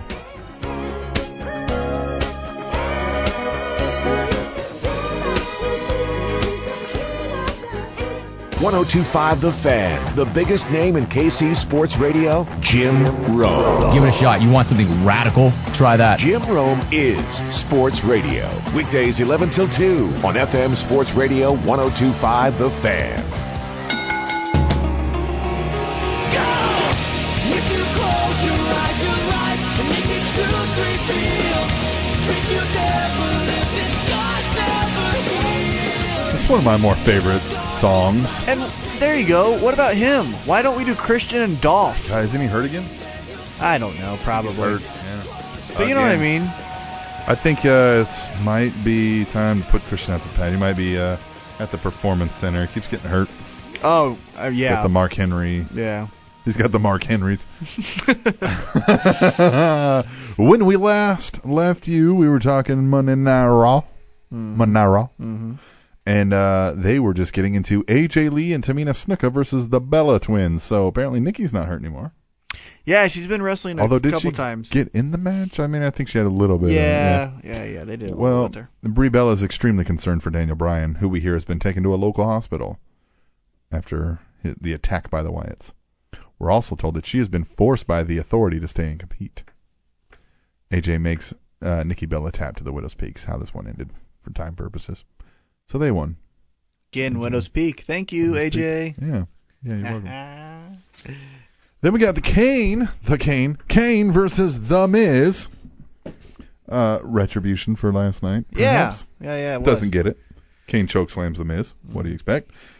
Then he gets a mic, and he demands Stephanie McMahon come out because he has something to say. Which makes no sense. This is total left field. Stephanie comes to the stage, and Kane tells her she's been abusing her power and hurting people and ruining their lives. And then he says, but in this day and age, that is what's best for business. He tells her, so now, the monster is hers to unleash. And the thing that makes no sense is Stephanie was like, hey, I think this is close enough that I need to get. Meaning, she doesn't even know what he's going to do. Right, yeah. It wasn't like, Kane, and there's some backstory that we don't know. Yeah. She doesn't even know what's going on. Well, he walks up, takes off his mask and hands it to her and walks off backstage. And then she, she holds it up and kind of grins as she's realizing her new power. Yeah. I forgive the out of left field aspect of this because this could work out well. It makes it interesting, but man, how much cooler, and this is me being I'm better than everyone else at writing wrestling, but how much cooler would it have been if he said, Bray Wyatt, come out here. Hey, I went up against you one-on-one, you beat me, and then does the whole thing with the mask with Bray Wyatt, and then Yes. turns into Glenn Jacobs. Yes, I agree with you. It would have been awesome. But it didn't happen. It didn't. Mm. Would 'Cause have they been didn't better. ask us. And they didn't. Well, then we Dumbasses. get CM Punk versus Ryback, and all night fans have been voting on what the stipulation of the match will be, and it is a street fight. Yeah. First of all, again, the options: tables match, street fight, falls count anywhere. Isn't a falls count anywhere a street fight? Yes. Because that's the same as far as I'm concerned. 'Cause Yeah. That means you're going to go anywhere. Although I think in a falls count anywhere, you can't necessarily use foreign objects. Yeah. I think it's frowned upon if you use a chair or Right. a kendo stick. Just the falls will count. Yeah, anyway. yeah. You could do your finisher outside and pin him there. Yeah, if you use the ever so resourceful kendo stick. Mm-hmm. Yeah. Well, Punk elbow drops again right back through a table, makes him submit with the Anaconda Vice. And I think that was we're done. That was the Ryback and Punk and all that stuff. We're done. We're done. Well, even more we're done because the lights go out. Now I marked out for this because Punk is my favorite wrestler today. Yeah. And his promo skills are off the charts. Yeah. Everything about him is I'm 100% on board about, right? Yes. And I feel the same way about the Wyatt family and all the stuff they've been doing. Yes. And so when I was like, oh man, Yes. yep, and I go nuts. I thought Yeah. it was going to be a promo, but it was an attack. I know, an attack. And Bray eventually gives him the Sister Abigail, and again he says, The devil made me do it. yeah. And they even pointed out, they say they make you re-listen to it again. Yeah, and here was the crazy thing. Re-listen to it again. Yeah. Well, what I liked about it is speaks good English. I think the audience was going to say follow the buzzards. Yeah. And he's like, mm-mm. The devil made me do it. Interesting to see where they're going to go. That's what I'm talking about. Paul Heyman spent a lot of time calling himself Satan himself. Yeah. Collecting souls. And this is no diss on either guy, but I think they're so good they don't need each other. Yeah, but... Because are you going to cut the promo skill of Bray Wyatt? The devil made me do it, but he did go after CM Punk. And Daniel Bryan. Yeah, and Daniel Bryan, which And wouldn't make Miz. sense. Wouldn't fit in the Paul Heyman thing. But And why didn't he attack Miz? Yeah, where's that going? Because I thought that was actually kind of having some liar. legs to it. Yeah, you're everything I hate. Yeah, he kept calling him Hollywood. Mm-hmm. He said, I hate to see like this Hollywood. The promo he cut on Miz from the night before was great. Are we just going to ignore that now? Or I don't know. Or is he added to a Survivor Series team with Punk? There's a lot of questions that I don't necessarily anticipate the answers for because I'm afraid of what's going to happen given recent occurrences. I'll share my thoughts. Go ahead. This Raw is really good because it feels like a transition Raw where Yes. we're done with old storylines. Yes. Now we're starting new. I'm just worried with, again, their recent occurrences, the recent way they've been booking. I'm worried about where we transition to. So, yeah. I don't know. But next we get Cody Rhodes and Goldie Rhodes, versus the Real Americans in a non-title match. Surprise ending here. Swagger makes Goldust submit to the Patriot Lock after he chop blocked his knee, but Goldust submitted to the Patriot Lock. Your winners, Real Americans. But they lose the night before. Yeah, but doesn't this mean, again, he defeated the champions in a non-title match?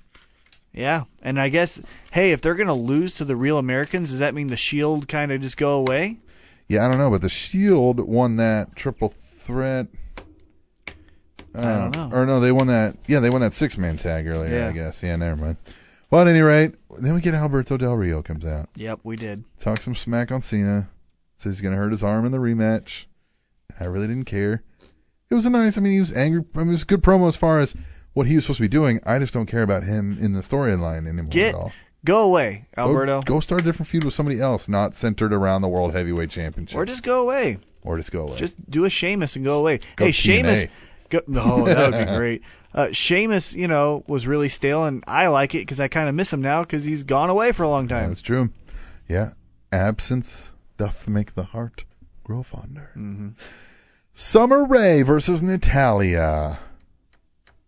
Yep. Natalya wins this one. Sharpshooter.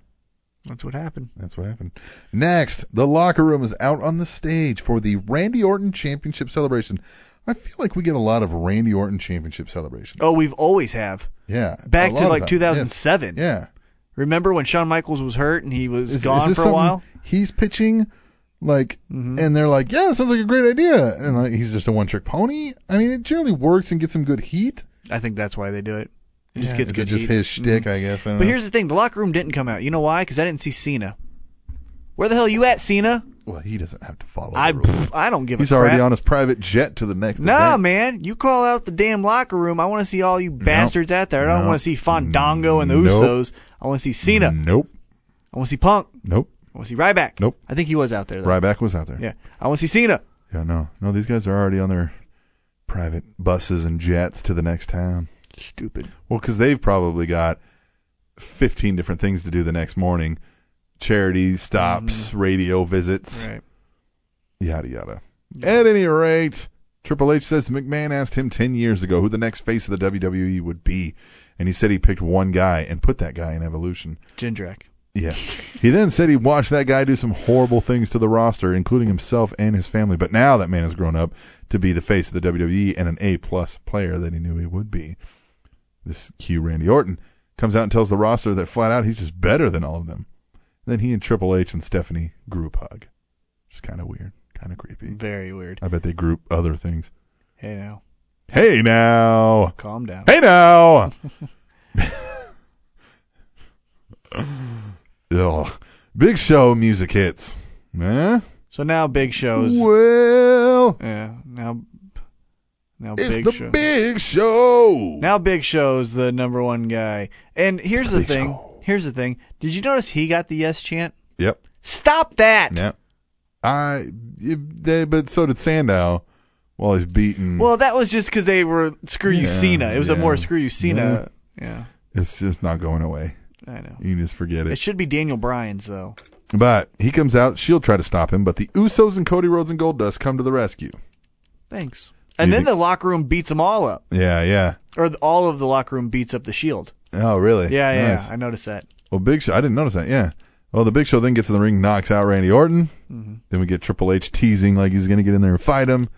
Doesn't do it. Leaves Big Show staying there kind of making fun of him. And that's the show. Well, here's the thing also though.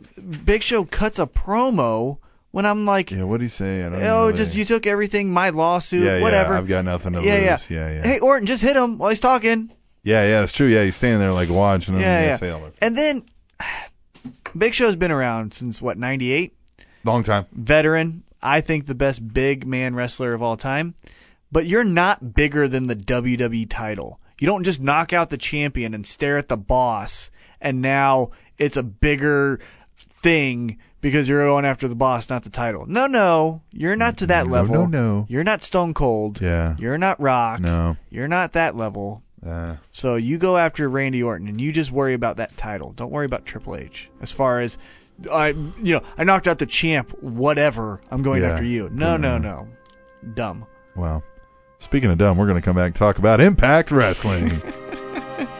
But it was a good Raw. I will say that. It was Yeah, a very good Raw. A lot of open-ended questions, mainly the Wyatt family, that made me very interested. Yeah, a lot of what's going to happen next, which can only be good for ratings. Yeah, it makes me want to tune in. It does. Didn't do that when Cena was gone. Well, tune in when we return from break on the Trending Topics Network for more of that Spanish Announce Table.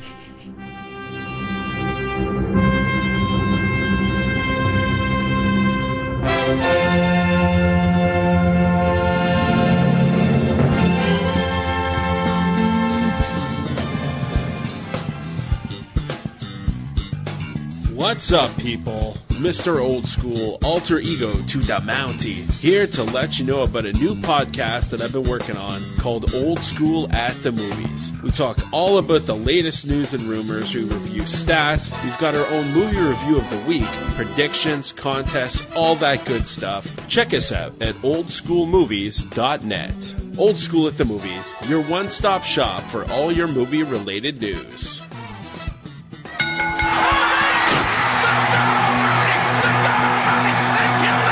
Slamming your brain through a table of wrestling knowledge. Oh my God, what's gonna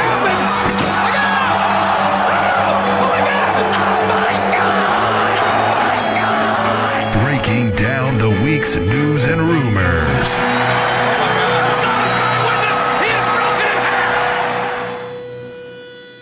The Spanish Spanish Announce Table.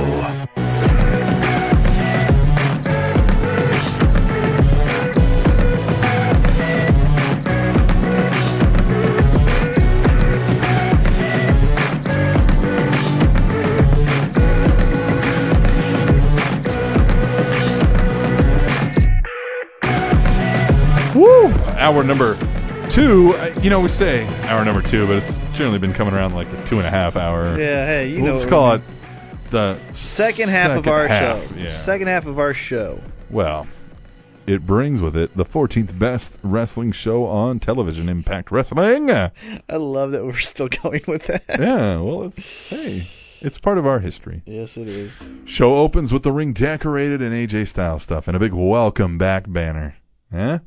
Dixie Carter's there basically sucking up to AJ, saying she was only doing all the things she did to help AJ out of his slump. You look a little angered by this. I don't know. Yeah. No. At any rate, she brings AJ out and shows him that she bought him a new car even. Yeah? And decked out his dressing room with all kinds of high-dollar goodies, champagne, all that kinds of stuff. She tells AJ that she can cancel the world title rematch for a night. He'll just hop on her private jet and get on Team Dixie. I still think she wants him to get on Team Dixie. Get in Team Dixie. Yeah. Get all up. Anyway, Bully Ray comes out angry over all of this, obviously. Yeah, and he and AJ go back and forth for a little bit, but AJ says that rematches are worries for people that are on contracts. And I ain't got one. But he says, I did come here to fight, so I'll go ahead and put the title on the line anyway. Okay. Yeah. Bully continues to rant about how AJ can't beat him, and he blames his loss on Earl Hebner because he's blind and missed his kick out, which I thought was funny. Bully keeps ranting till the lights go out. Well, no, then they start fighting. Right, they did fight a little bit. Yeah, then they start fighting, and then he gets AJ in a powerbomb situation. Right. Then the lights go out. And Mr. The return of Mr. Anderson. Who runs all the way there, slides into the ring, and looks at him. Yeah, let me laugh at him a little bit. Like, hey, dumbass, if you really want to hit him, if you're going all this way, hit him. What was to stop Bully from just, okay, fine, you're not going to hit me, I'll hit you. Yeah, and then they start fighting, and blah, blah, blah, and security. Yeah. And Mike Tenay, what? Well, Taz, and what the? Security and everything, then we come back from commercial, Anderson's still hanging out there. Of course. Now he says everyone he's missed them, and he talks about revenge on Bully. Then Dixie Carter comes out, tells him he's not supposed to be there, and calls for security. He fights security initially, but then he stops and allows himself to be handcuffed and led backstage, presumably out of the building. Yeah? Yep. Then we get this one I don't understand. And again, I kind of was doing some other things, so I didn't catch this, so maybe they explained it. No. We get a tag team match. ODB and Velvet Sky. Makes sense. Versus Gail Kim. Okay. Lady Tappa. It should be. Should be, but it's not. Brooke Tessmacher. Who got manhandled. Yeah, by Lady Tappa. By the Lady Tappa. But that ass. But, so, look, you know what? Here's the thing. Just because you're heels get revenge, and they do dirty things like, so you screwed me over. I'm not your teammate. Faces kind of, they'll do the, I get what you had to do. Yeah. I don't know. It's weird. But here's whatever. why it makes sense. Because of that ass. Because of that ass. That's what I just want to call it. They had a double shot of ass in that in that match. They had Velvet Sky in there also. Yeah. I just want to call it TNA. That ass. Because that's the only thing that keeps me tuned in. What starts with N that you could throw in there? That nice ass. Yeah, nice ass. That nice ass. Yeah, that's what TNA stands for. That nice ass. Because that's the only reason I'm tuning in. Well, the fight goes to the outside of the ring, and while the ref's back is turned, Tappa super kicks Velvet, allowing Gail Kim to get the pin. Your winners, Gail Kim and Brooke Tessmacher. Ethan Carter III versus Dewey Barnes. That guy. Barnes, frustratingly to EC3, gets in some good offense, but Carter eventually gets the pin after his headlock driver, the Dean Ambrose move. Then we get Kurt Angle comes out, tells of his hard times lately, and can't accept the Hall of Fame induction until he proves himself again. You know, that whole shtick. Cry, pity me, cry me a river. He says Bobby Roode put him through hell, and in the end he knocked himself out in that match. This, obviously, brings out the anger of Bobby Roode. Yeah, he says, I beat you, man. Yeah, he comes out and he says, Angle always has an excuse. And that Angle didn't accept the Hall of Fame induction because he knew he couldn't beat him. Roode says he lived with a feeling of failure for 2 years after losing to Angle at BFG 2011, and now it's time for Angle to feel that feeling of failure. Yeah? Yes. Angle challenges Roode to a match on the spot, and Roode informs him and the crowd that Angle already knows he can't wrestle because he's not medically cleared due to a knee injury, not a neck injury. Yeah, and you're admitting that you knocked yourself out. That's a concussion. Yeah, exactly. Yeah. So Anyway, Angle agrees that he's not cleared to wrestle, but they never told him he can't fight, and starts to unload on Roode, and security breaks up the fight. We're going to continue that storyline, it seems like, which is fine with me. I like that. Those two need something to do. Yeah. Bromans are out next. Now I like these guys. They're celebrating their title win, complete with champagne and a DJ out there, the booth and everything. Well, then we get Gunner and Storm to come out. Storm knocks over the DJ booth, tells the DJ to kick rocks. Didn't exactly say that, but then he and Gunner start drinking the champagne. Yeah. Storm tells Bromans they're about to have the shortest title reign in history after their rematch. This is when we get Bad Influence. They come out and tell them all to knock off the shenanigans. Cass says they are petitioning for a title shot. Daniel says they need better drinks out there, as beer's for losers and champagne is for posers. Right? Yes. Then he tries to drink his Appletini, but it's stolen by Storm. I love that. Who says it's terrible and throws it on them. And then they all start to fight. Then who else joins the fight? Eric Young and Joseph Park, because why not? Because why not? TNA. Why not? Man, they should hire us to write slogans for them. Yeah, we got that nice ass and why not? We were averaging 2 a week. Daniels breaks a bottle on the head of Park, who starts to flip out at the sight of his blood. Bad Influence make a run for it, and Park chokeslams Jesse and then chases Bad Influence to the back. So we're getting more of this. I thought Abyss was finally back, but I guess not. And you know what will happen is he'll come back on Halloween, and then he'll go away. Oh, that's on Thursday night, too, isn't it? That's what'll happen. Stupid! God, wasn't it on Halloween last year, too? I don't know. Yeah, that was a couple years ago. Well, then we get Bully Ray versus AJ Styles rematch for the TNA World Heavyweight Championship. This match goes back and forth until the ref takes a bump. Yeah? This allows Anderson to come out and distract Bubba long enough for AJ to get a crucifix roll-up for the pin. Winner, still TNA World Heavyweight Champion, AJ Styles. And they acted as if it was so shocking. Anderson came out again. Yeah, of course he's going to come out. He was led out of the building. Oh, and he had his security, or he had the handcuffs still on. Still stupid. Well, Anderson proceeds to beat down Bully until he's pulled away. Dixie Carter appears on screen and says she has a contract offer for AJ Styles. She's going to bring it to the ring, which she does. AJ then reviews it and says it's a great contract from a horrible person who pads her pocketbook off the blood, sweat, and tears of her employees. Yeah? And then rips it up. Says he's not done yet. Making her pay was never about the money. And he says he's taken the title from her and taken it to the fans because they deserve it. The fans. But I had a shirt that said no one. No one. Yeah. But he says he's also taken the car she gave him earlier. And he goes backstage, gets in the car with the title, and we go off here. And he speeds off. I like that. That was kind of cool. Yeah, that was a good neat. one. But, yeah. I mean... Impact, it's not bad. It's just kind of... It's still TNA. Here you go. It was good for what they are, and it still wasn't that good. Yeah. You know what I mean? Yeah. And then did you hear the latest news? This is outside of Impact, but... exclusive content on their website, TNAWrestling.com or ImpactWrestling.com. Dixie Carter has vacated the title. Did you hear that? No. Yeah, vacate. If you go on the website, there is no World Heavyweight Champion. Well, because he's not under contract. But you're doing the same damn thing WWE did not even a month ago. You know what? So I heard some people talk about this on the AllWrestling.com weekend review with Dan the Cannon. Plug.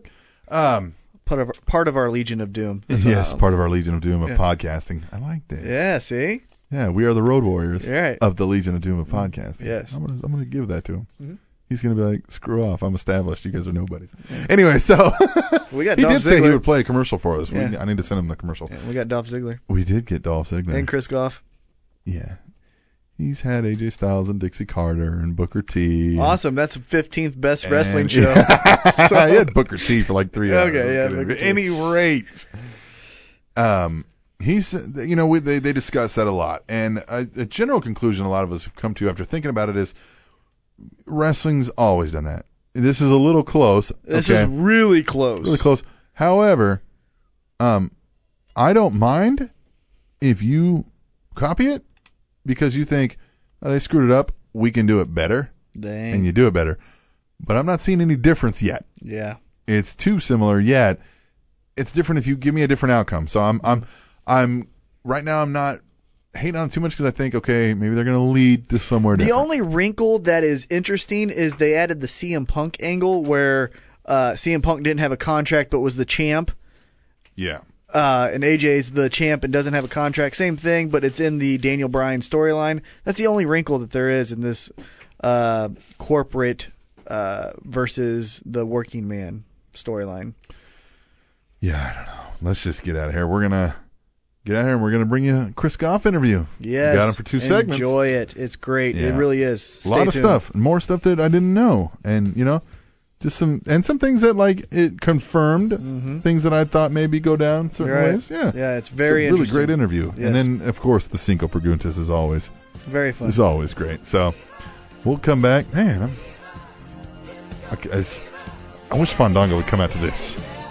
I wish Disco Inferno and him would have like a dance-off. You know what? Even a match. A dance-off and a match. Maybe a triple threat, kind of like a dance-off and a match and something else. Right. And best 2 out of 3 wins. And it ends in the dance-off at WrestleMania. Yeah! That would suck.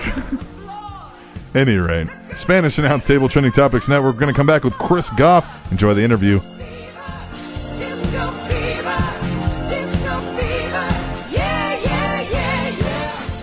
When you get to work, turn on the fan. John Feinstein, weekdays 8 till 11 on your new home for sports, FM Sports Radio 102.5 The Fan.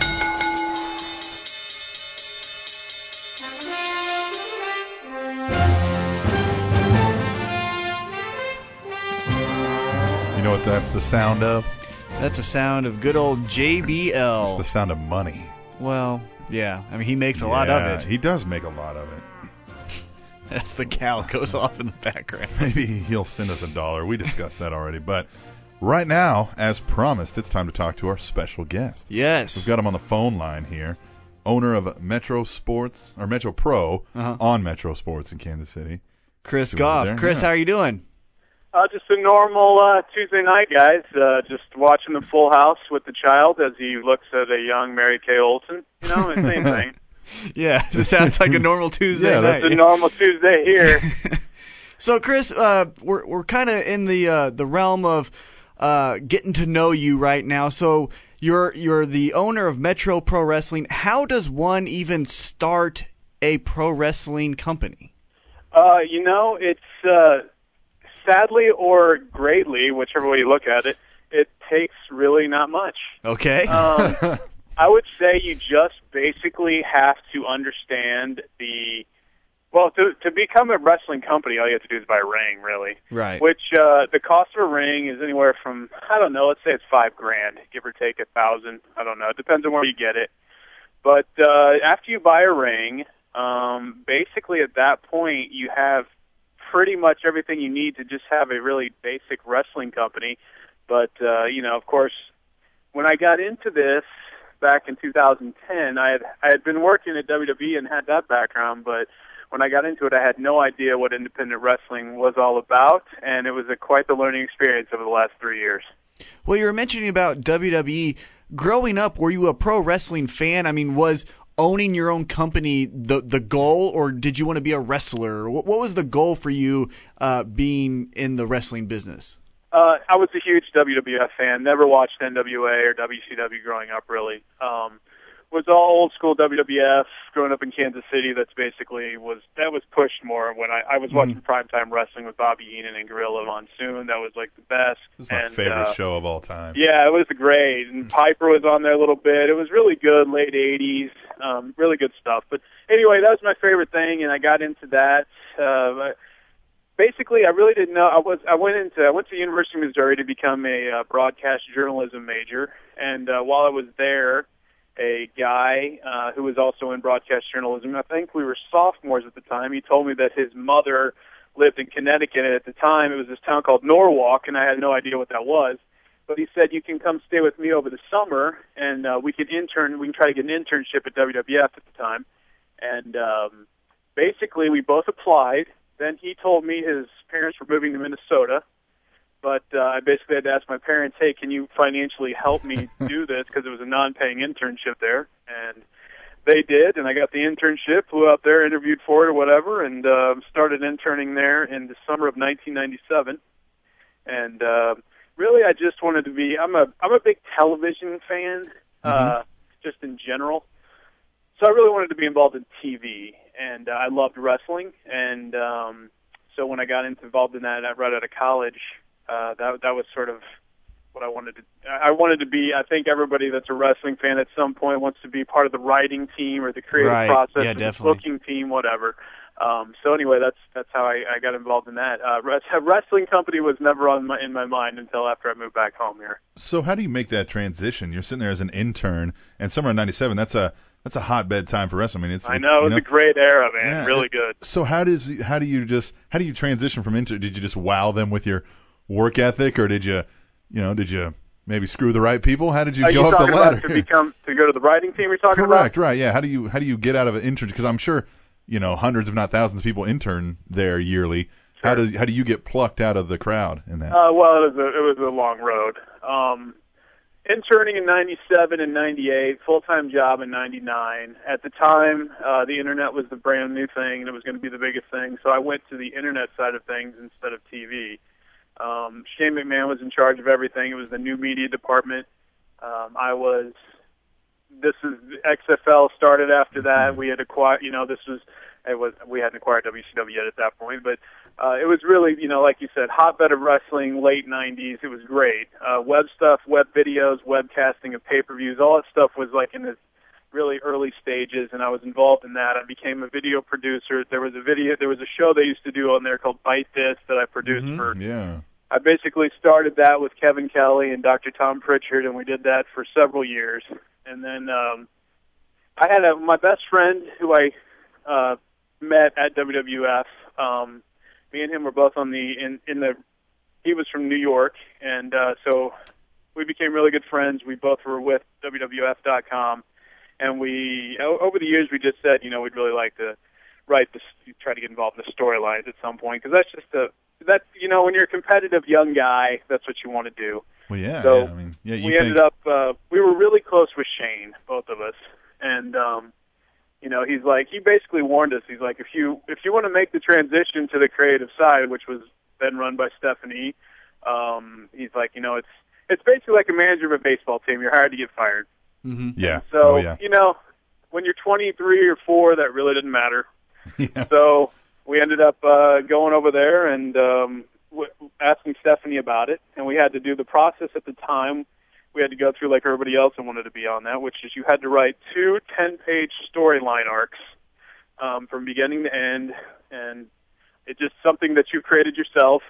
Send those in, and they would look them over or whatever. And a few weeks after we did that, we both got called up, and we both got put on the writing team. I went to Raw, and while we were on the team, it split into the brand split of SmackDown and Raw. So I was on Raw, and he was on SmackDown, and he was there for about 6 months, and then I was there for about a year. So, Shane is one of the characters that seems a little bit to have a lot of mystery around him. Vince McMahon, a lot of people are, have stories of Vince, but what was Shane like? You said you were close to him. Was he kind of like, a locker room guy, or what was his personality as far as working with him? Shane was my favorite McMahon. He was the most energetic, positive guy. He was such a fan of the wrestling business. I've heard some people talk to him about how he didn't have the mind for it or anything, and I know what they mean by that. By that, I think they mean he didn't want to spend every second of his life on the road doing storyline critiques and doing that, because he's got maybe he's ADD a little bit or whatever, but he's very energetic and very sort of short attention span. So I can see that not being the great fit for him. So it wasn't a big shock to me when it seemed like, okay, Vince has obviously tapped Stephanie and now Triple H and Stephanie to become the sole guys going forward if he passes away. So Shane was just he was a ball of energy. Everybody loved him. He was very positive. He was always wanting to try new things. That's why it was great to be in charge of the magazine/internet at the time. He was a big family man. He was married to a gal that was the heir to the Mazola Oil Company. Like, I think it's like cooking oil. So there's lots of money between those two families. Yeah, definitely. And so he's went off, and like I had been long gone from WWE at the time, but when I heard that he had left to go become left WWE and to go pursue other things, it didn't really shock me at all, because he was a big time family guy, and I think he wanted to spend a lot of time with his kids. And frankly, if you're Vince or Stephanie, that is your life, and for good or bad, I wouldn't want it, but he didn't want it, and I thought that was a great decision for him. So your two storylines that you had to write, did you get those actually in the TV? No, not at all. I think one was about. I remember one was about Ric Flair. It involved Ric Flair, Shelton Benjamin, and David Flair at the time. And I can't remember what the second one, I think, had something to do with Mick Foley and Chris Benoit. But it's funny. Like, everybody always talks about being on the writing team and blaming Brian Gewirtz or whoever they know the name of that they've read about on the dirt sheets or whatever. The process of getting something from A to Z online or on television is so convoluted. No idea that ever comes out of one person's head just goes straight to TV unedited.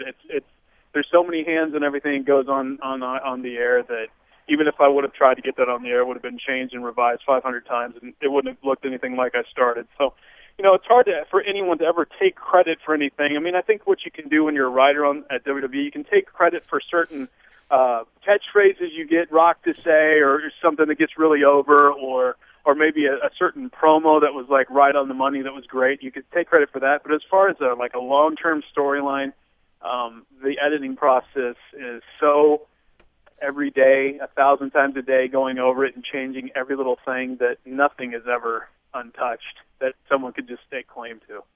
Well, you started off with the internet, and then you moved over to the writing team.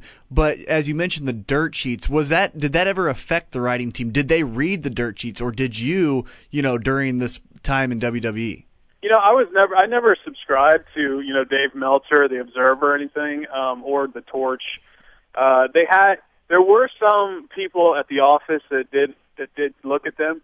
And in fact, like I said, when I was there, it was like the rise of the internet, basically. I know the internet was around in like the early 90s, I know, but it was way bigger, like 95, 96, 97, starting to really crescendo there. So, at some point, I think it was like 98, 99, we started doing a report called like the Web Rumor Report that was basically, people, like a few of us, we'd go through the internet and like copy and paste stories that were true, untrue, gossip, whatever, and like send that to like a lot of the top people in the company just to see, because some things were leaked, who disciplinary action might be involved, stuff like that. So that was pretty prevalent back then, yeah.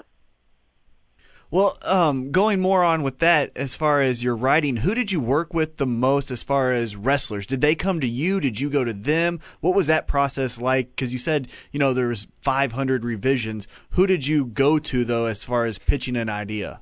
Well, here's a typical week when I was on the writing team. Okay. And things have changed tremendously since I was there, and some good and some bad. I still actually have a couple friends that are still on the writing team, which means they've been on there for at least 10, 12 years, which in wrestling writing team terms, that's 100 years. Yeah. I mean, it's amazing you last that long. The most creative no matter how negative people are on the internet about some of the stuff, the most creative person couldn't be good enough to keep a company good enough for 10 years that has a pay-per-view every 3 to 4 weeks, that storyline arcs have to begin and end in that amount of time, not to mention all the television that goes in between. It's amazing. Yeah, even television writing, that's, typically not something where you're there for decades. And then compound it with pro wrestling where it's just more and more and constant, and it's never stopped, no off-season, no summer break, that kind of thing. I can only imagine how that's a really long time they've been there. No, it's horrible. I love that doesn't have an off season, but I also hate it. It's like there's just no time to recharge for anybody, and especially now. I wish he'll never do it unless it financially has to be done. But I wish Vince would take a step back, kill SmackDown, just put it to bed, have pay-per-views I mean, I would love it to go back to quarterly, but it will never happen that way because they just make too much money off pay-per-view buys. But just for the longevity of the sport, entertainment, like, I just wish they'd do that. But a typical week would be, if it's a pay-per-view, you fly in Saturday night, Sunday morning to the pay-per-view event. I mean, I've been to so many towns in this country because of WWF. But the problem was we would fly in Vince's jet, which was cool. It's a little, like, 10-seater jet that he has that I would always be able to fly out on. And we would, on the plane, talk about what the show coming up, one more revision with Vince and Stephanie and all the writing team there. You get there, you have a pre-production meeting. You have a production meeting with the agents, who are, of course, the agents for each particular segment or match. And then you would have the show. After the show, you would have your post-production meeting, and then you would either fly on to the next town or go to your hotel and wait to fly in the morning. Raw would be the same exact thing. You go to the venue, pre-production, agent meeting, show, post-production. SmackDown would go somewhere. At the time, like the writing people, like the low man of the totem pole, which my friend and I were, order breakfast for everybody, make sure Stephanie's steak is correct or whatever. And then you would, again, SmackDown, the same exact thing. Wednesday, they would take the flight back on the jet Tuesday night, but I was never good enough to make the flight back because I'd always get bumped for somebody like Triple H or somebody at the time that the lower guys on the riding team would have to fly back commercial on Wednesday. Wednesday, travel day back, and then get back to the office maybe late Wednesday, go home, and then Thursday and Friday you work on the 13 segments of Raw. And basically, I believe it was Thursday afternoon we would start pitching the show to Vince, which doesn't happen anymore because that was cool because we would be in a room, and at the time the writing team was myself, Brian Gewirtz, Ed Koski, and Michael Hayes would pitch the show to Vince for Raw, and we would go through that whole process. Friday was SmackDown's time, and that was my friend Seth Mates. And then the other people would be David Lagana at the time, Bruce Pritchard, and Paul Heyman. And that would be the team. Basically, they'd pitch the show to Vince on Friday. Again, we'd have a conference call Saturday from 8 a.m. to, some days it would go to 1 or 2. And it was crazy hours for these things. You would have no time off.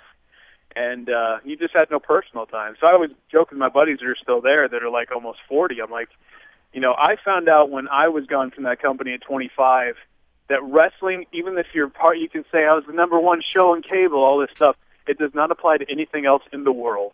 So when they're out of a job at 40, 45, 50, when Vince thinks they're not good enough anymore for whatever particular reason, or Triple H at this point, I feel bad for them because I really don't know what they're going to do because I think it's going to be a really hard transition going to real life after that. Definitely, yeah. Because that pro wrestling bubble, you almost, like you said, the schedule just seems like you're just constantly on a spoke on a wheel, and you're just going, repeatedly week after week. And one question I had for you because of that kind of schedule is, what would inspire the writers? What would inspire you to keep fresh new storylines? I mean, did you guys have any time to watch TV and pull something from, a cool television show, or did you have time to read books, anything like that? What was it that helped you guys come up with new storylines? It was funny. They always laugh, and I've read so much stuff about Vince Russo. Got all his ideas from watching the Jerry Springer show or Cops in the lunchroom at the Tower. Maybe some of that was possibly true, but I mean, most of us were big into pop culture. I'm a huge TV movie guy, so you have all those ideas from past things you've seen that you can go through anyway. Wrestling obviously has a lot of limitations on just people's acting ability versus what you can really end up really pulling off. Most of it was just we were longtime fans, which of course I always think it's funny when they, as you've heard, I'm sure, that they always sort of say they don't want you to be a fan when they hire people for the writing team, which I can understand because at this point, everything's been regurgitated and turned around so many times in wrestling history that maybe somebody with a fresh perspective in theory would be better. But, a lot of times they just don't. When you take somebody from a soap opera or a television show, for example, and bring them into the world of wrestling, it's just a bad mix. They never last. I mean, just because it's the weirdest thing to compare to ever. It's like a circus. You're on the road constantly. You're, like you said, it never, no off season, no reruns, nothing. And most people can't handle that, including myself. I mean, I still talk to my parents now about those years I was there on the riding team. Those are like the lost years. Like I was, I was in a haze. Like when I came home, I was constantly on the phone. If I didn't answer the phone right away, I was in trouble. I was in constant fear of losing my job, which, when you're that age and you work so hard to get to that job, you don't want to ever get fired or quit or anything like that, because it was just such an accomplishment in your head to be able to do that. But I just think it really had to do, T-Mac, with the fact that we were big wrestling fans. You can regurgitate a lot of stuff from old wrestling storylines throughout the last 30 years, and just using your basic knowledge of TV and movie, like past plots or whatever. And after you get to know some of these wrestlers, you sort of work with them in terms of like, and I use that with Metro Pro later. It's like, what do you like to do? What would you do? Because once you start doing that, they invest themselves more into the storyline because they feel like they're a part of it, and they will work harder because they're sort of pitching their idea and you're going with it. So, what you'll hear a lot, especially amongst, members of the, quote unquote IWC, is they'll complain about what seems to be the fly-by-night nature of the booking. They'll say, they're booking by the seat of their pants, or it looks like there's not any, foresight into this. And obviously with any writing, that's the goal. Try to plan it out as long as you can so you can put as many twists and turns. But, I mean, as I said to somebody, I said, a lot of this is your fantasy booking. Yeah, right now it should be this guy versus that guy. But what we don't see that the writers probably do, and you can maybe attest to this, is, maybe this guy's, contract's coming up and they don't want to push him, or maybe this guy and this guy don't get along, so we dare not put them in the ring. How often was a monkey wrench thrown into the plans? Oh my goodness. I mean, more so than not. I mean, there's, and that's the maddening thing, and that's why the internet is wonderful and horrible. Yeah. I enjoy I enjoy feedback. I'm not the kind of guy, I never post on like message boards, or I'm not even like a Twitter guy really. None of it is really, because I think it's because I've lived this side of it, like where everything you do is completely scrutinized. Like there were so many Raws where we were like, where I'm thinking like, oh my gosh, we just put in a bunch of effort and that was like the greatest moment we've had this year. Let me go look it up. Oh, everyone says it's the complete craps. I'm like, oh man, this is so disheartening. But there was just more every week, man. Every month, every week, there was something thrown in there. Politics. People not wanting to work with other people, people getting injured, somehow, for some reason, unbeknownst to us, like Vince or somebody else high up not liking them for some reason because they did something stupid that we didn't know about. Just crowd reactions. I mean, Vince is awesome, and I loved Vince. I thought it was so cool to be able to work with him.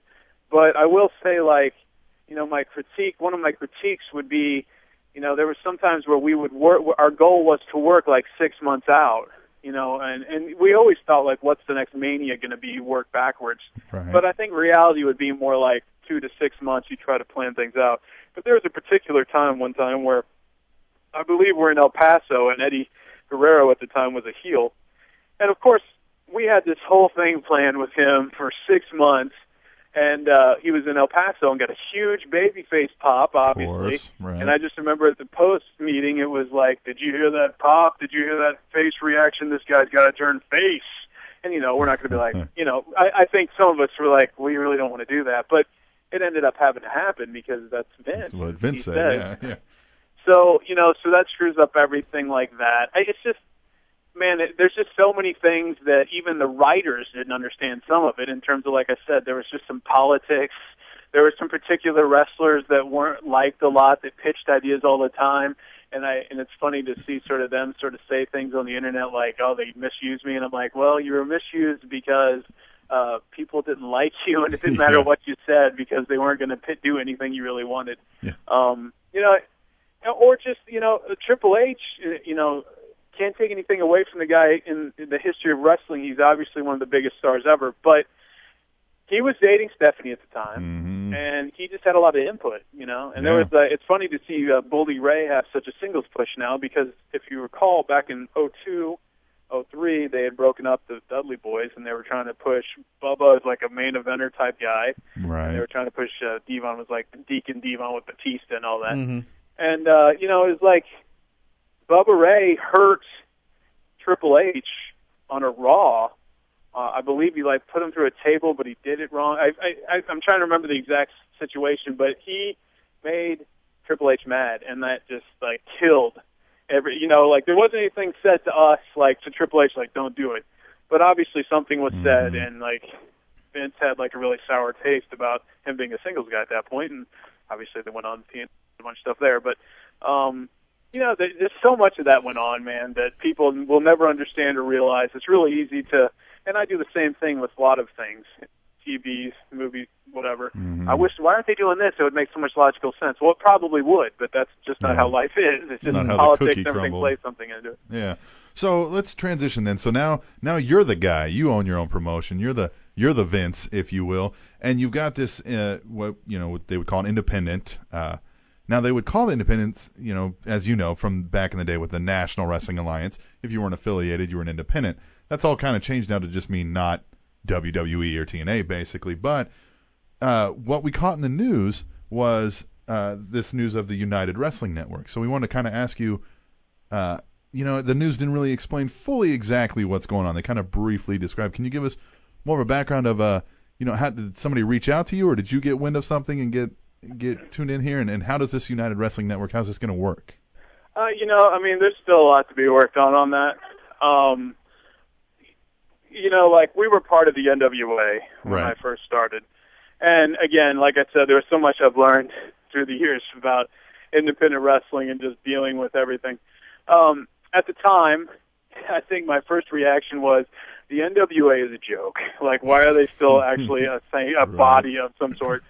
But I started to see there were some positives at the time. Dave Marquez, who of course has Championship Wrestling from Hollywood, he was a big proponent of trying to get guys to work together and book guys and just sort of have some more of a brotherhood more than anything among some of the indie guys that cared a lot. And so I sort of saw some of that. I mean, there's some things like running an independent promotion that people don't understand. You have to have insurance, you have to have the building covered and some of the fans covered and all this stuff. And there were some perks to being involved in the NWA because you could get cut rates on some of that stuff, and it would help us a lot. But after that, I don't know if you kept up on how the NWA fell apart and how Marquez got out of control. But long story short, NWA fell in the hands of a guy named Bruce Tharpe, who was, I believe, the son of the former ring announcer of the Florida wrestling guy, back in the Dusty Rhodes, Eddie Graham days. So Bruce Tharpe now controls it, and the NWA is a joke. And I get this letter telling me hey, if you want to re-up for the NWA, you have to pay us hundreds of dollars and do it by this date. And so I wrote back and I'm like, well, what's basically in it for me? Is there insurance involved? No, there's no insurance. Okay, so why exactly am I paying you? Because they had this whole list of things we had to do, including your refs have to wear our patch, and you have to book our champion X amount of times a year, and all this stuff. And I was like, why is this? So what do I get? Well, you get the usage of our logo and the NWA name. So it's just a franchising, basically. And okay, well, franchising would make sense if what they were giving me was worth something. Right, exactly, right. But it's their not attempt anymore. at it. Yeah. It wasn't.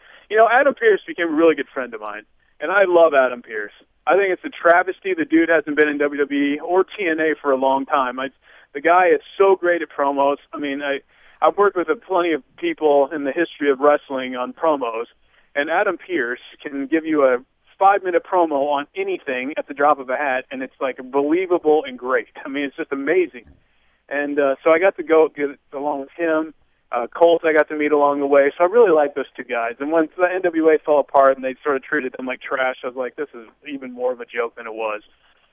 So then Dave Marquez and I have been talking for a long time. We've been acquaintances in wrestling, and I always thought the NWA sort of missed out that you had all these big guys. Well, when I say big, I mean in the indie world. Sure, yeah. That would have TV like Metro Pro did. Championship Wrestling from Hollywood. Sheldon Goldberg has one up in Boston. I mean, there's several big ones, and the new NWA pissed them all off. So all these guys left, and I'm like, there was just so much they could have done with the NWA. You could have made a deal where in your program every week for 5 minutes you have around the NWA or whatever. What happened in Metro Pro this week? Oh, Jeremy Wyatt beat blank, whatever. And so you get to know a little bit more about all the quote unquote territories now. But they didn't ever do that, and they lost out. So Dave Marquez wanted to start a new United Wrestling Network to sort of get together the guys that have TV shows around the country on legitimate stations and work on advertising deals to where we could sort of have some national advertising to, spots on our shows, to where we could actually pay for we would get money to advertise during our shows. It doesn't necessarily mean that Metro Pro has to come back and have live events right away, but since we still have a time slot here in Kansas City on a couple of channels, it's something that I wanted to be a part of because I like all the guys involved. Well, with your Metro Pro company, what's some of the benefits and the struggles as far as being the guy now? Now that kind of we're quoting you as being the Vince of of Sure. your company, what's the benefits, and then what's the downfall of being the number one guy in your company? The benefits are I'm a big TV guy, so the easiest thing in the world to do is to become a quote unquote wrestling promoter and have a wrestling show. Nothing else in the world will be easier to do to get on television. I could do a music show or anything. Nothing would be as easy to get on either a MAP TV like Dave Marquez is on right now, or a Metro Sports type local cable channel. So it's cool to be. The creative part of it is by far my favorite. Getting to know all the boys and girls and getting to know their strengths and weaknesses and what they're good at, what they're not good at. Just developing their characters and seeing these guys who have been on the independents for so long, they had no TV time or no chance to ever do anything like this. That was the best part by far. The worst part is there's a ton of hit. If you do everything properly, above the table and above board, there's a ton of fees you have to pay. There's a ton of taxes. Mm-hmm. I wanted to make our show stand out than your typical indie, so I had to pay for lighting, which is expensive that most people would never do. I wasn't really in it to make money. I just wanted to not lose money, and we did that successfully. But it was, I'm married to a lawyer, so the personal liability I had every show was always scary. Right. It's scary to think. It's one thing if Vince has $1 billion and Shawn Michaels does a shooting star press and, he's a quadriplegic, he can pay for his life, basically. Right. I'm always like, man, I really don't want that to happen, A, because I'd feel horrible, and B, they'd have no choice but to, sue me to death. And I did as much as I could to protect myself as being an LLC and all that, but, there's a lot that goes into it and a lot of time that goes into actually doing a show and a television show on top of just the wrestling show itself that people don't understand. Well, I could only imagine the liability scares with Yeah. that. That's got to be insane. But yeah, and it gets worse every day. It's just how the world's going. yeah, it is. But hey, listen, we're running out of time on this segment. But if we can, we'd like to bring you back for our next segment real quick. We're on the Spanish announce table. It's called Cinco Preguntas, which is the same 5 questions we ask every single guest. They're kind of quick and easy things. So we'll take this one out to break here. We've been speaking with Chris Goff, owner of Metro Pro Wrestling, and we're going to come back and ask him the Cinco Preguntas. This is one of our favorite parts Always. here. This is going to be great. So stick with us through the break. We'll be right back on the Spanish Announce Table on the Trending Topics Network.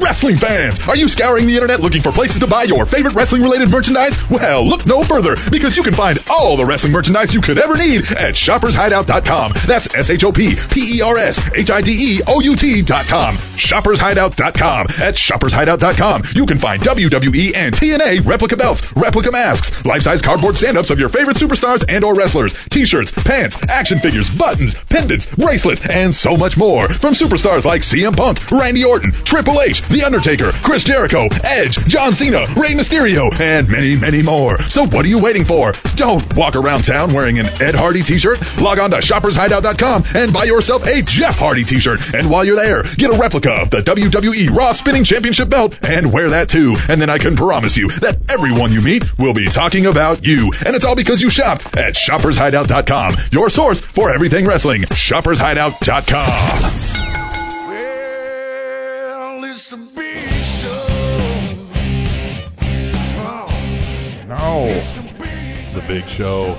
Big Show. Pretty prominent in last night's Raw. Yeah, Chris, before we get into it, Big Show, what was your comments on him? That's not part of our Cinco Preguntas, but I just wanted to, since we're playing his music. Good dude. Really liked him. I thought he was always like really.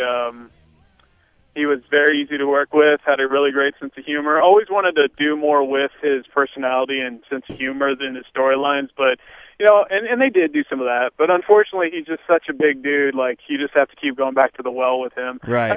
He's one of those guys that like obviously he can just kill anybody. But nobody's ever going to beat him, and I always hear that from people like, well, if it was real, you know, they should have him kill everybody. Well, you can't do that for 20 straight years, you know. So that's why we watch it something that's not real, because it's exactly. wouldn't be fun. I mean, but he had a great sense of humor, and it's funny to see him continuing to do like knuckleheads or whatever when he's trying to, you know, he loves the comedy bit. So I think he'd try to be a stand-up guy if he wasn't a wrestler. I've got that in my Netflix queue. I haven't watched it yet. It's pretty good. I've heard bad things. I've heard it was for WWE's, you know, being a film. Yeah. If that's the level you're dropping it to, if it's good for WWE standards, maybe it's really good. The Call wasn't bad. I don't know if you caught that. The one with Did that have a wrestler? It had a.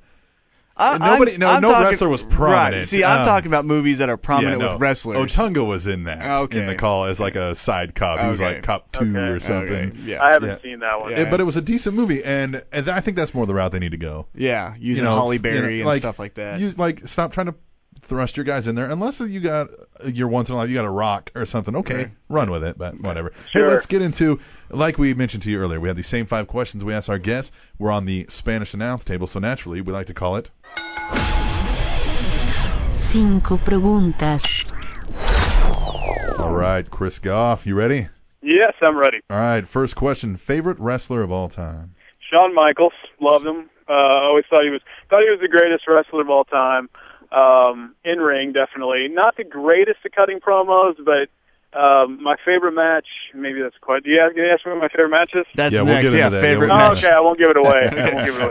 My favorite match was with him, and he was just always my favorite. And the fact that he had the link with Kansas City, and I did a documentary back in the day called KC on the Mat, and it was really great to talk about how Shawn Michaels was from Kansas City. Or he's just made some of his young development in Kansas City. Well, and I didn't know that, and when I was watching his DVD on Netflix, I saw that, and I was like, oh, you know, that's when I was like folding clothes while I was doing it, and that's when my ears perked up. I was like, oh. Met Marty Jannetty here. Yeah, you know, his promo last night was pretty decent with Daniel Bryan in the ring when he got up to him, called him a little puke and everything. I was kind of like, whoa, there's Shawn Michaels. I haven't seen him in a while.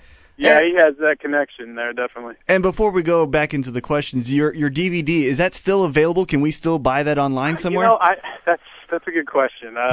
We just changed our name from Metro Sports to Time Warner Cable Sports Channel, and I don't know if they sell DVDs anymore under this new like sort of leadership thing that we have, but It was for sale. It's called KC on the Mat, and it's about the Central States area. It was really fun to put together. The reason I put it together for the most part was because they were all the guys were getting up there, Bob Geigels, the Roger Kirbys, the Harley Races, and I just wanted to interview them and get them on tape before they passed away, really. Yeah, because I saw there's a clip on YouTube that I saw where you're interviewing Harley Race, and he's talking about, you know, the mystique of Memorial Hall and wrestling there, and you got some fans and their reactions about being back there in the, you know, early 80s, late 70s, you know, with the Harley Races, stuff like that. So yeah, no, it was really fun to put together while those guys could still do it. Right. All right, next question. You kind of hinted at it, but your favorite match of all time? Favorite match, I had just begun my time as I had just found out I was going to go up to Stamford, Connecticut to be a WWF employee. So they had given me front row seats right behind JR and King for Bad Blood, which was Hell in the Cell, the very first one. Yes. And at the time, I mean, of course, Mick Foley just crapped all over it by jumping off. Right. But at the time, the Shawn Michaels falling off the cage and bleeding like right by my feet, and just being a part of that first Hell in the Cell with him and Taker was the greatest live thing I've ever seen. That's one we don't get usually often. That's a good one. We typically always has Shawn Michaels in it. Yeah, Shawn Michaels, Undertaker from WrestleMania, the first one we got a lot. That's too recent. You gotta have a little. You gotta have a little older than that. Yeah, it was an amazing. Well, match, I think Justin said Ric Flair Steamboat in Chicago. Yeah, that's right. Yeah. Justin's a huge NWA mark, so that's why he will always take Ric Flair versus blank. I have friends like that. It's always funny to see who grew up with NWA versus WWF because everybody's like Ric Flair. Right. You know, that's all they got. Absolutely. So, who's your biggest influence in this business? Who helped you along the most, or whatever you want to consider your biggest influence? Somebody trying to mimic or anything like that? You know, like as far as the wrestling business, I guess I'd have to say Shane. Which is unfortunate. There's a whole story behind like why I wasn't at WWE anymore and how that all developed. And like Shane, because of everything that went down, I sort of lost touch with Shane. And he was a great guy. And I'm always hoping one day our paths can cross again because he was really good. He's probably only like 6-8 years older than me, but he was just a great dude, just really positive and very, very helpful, and he's probably my biggest in wrestling. I've said to T-Mac even on the show that I'm a huge Shane McMahon mark. I said if he would come back on my TV, especially the given storyline, I would just mark out, like literally mark out like I'm a 6-year-old again. He's just he's a mark for doing the big spots and everything. And I think he feels the need to do that because he doesn't want to disrespect wrestlers by not doing something that was death-defying. Because I think he feels like he's sort of impeding on their space when he gets involved in pay-per-views. Yeah. And so because of that, he always wants to do something like off the charts. Yeah, falling off the Titantron, or he did some amazing things. I love the music. Everything. You remember at King of the Ring, I believe it's King of the Ring, right, where Shane was thrown into the glass by Kurt and it wouldn't break? Yeah. Right. Well, it was funny because after that, like, the breakable one was like 3 over or something, and they just kept throwing him into that, thinking it was going to eventually break, and it never did, and, like, Shane was knocked silly on that, and he thought he had a concussion and all that, and he probably did. But he's just crazy. Like he will just break his neck for the fans. Like as you've seen several times, he does crazy. He's done the Van Terminator. He jumped off ladders that are like 30 feet in the sky or 50 feet, whatever it was. He would do it all just for the fans, and I always think he did it just to sort of impress the boys because he didn't want to let them down. All right, so our next question, and this is a little bit weird, but your favorite term in pro wrestling. You got your baby faces, your heels, things like that. What was your favorite term? Let's see. It's funny. When you're in the business, you use those terms all the time, and I was friends with, after I left, I was friends with only maybe a half dozen people that still were from that era in my life, and they all use. I always loved it because I could use wrestling terms and not have to explain myself every time. Like I probably use kayfabe a lot when I'm just screwing around, just saying like, like when somebody like, hey, what are you going to do this week on Metro Pro? Kayfabe, or. I mean, there's so many that I use still. Rib, work, it's a rib. Like, I have to explain it to my wife every time and my friends, what that means.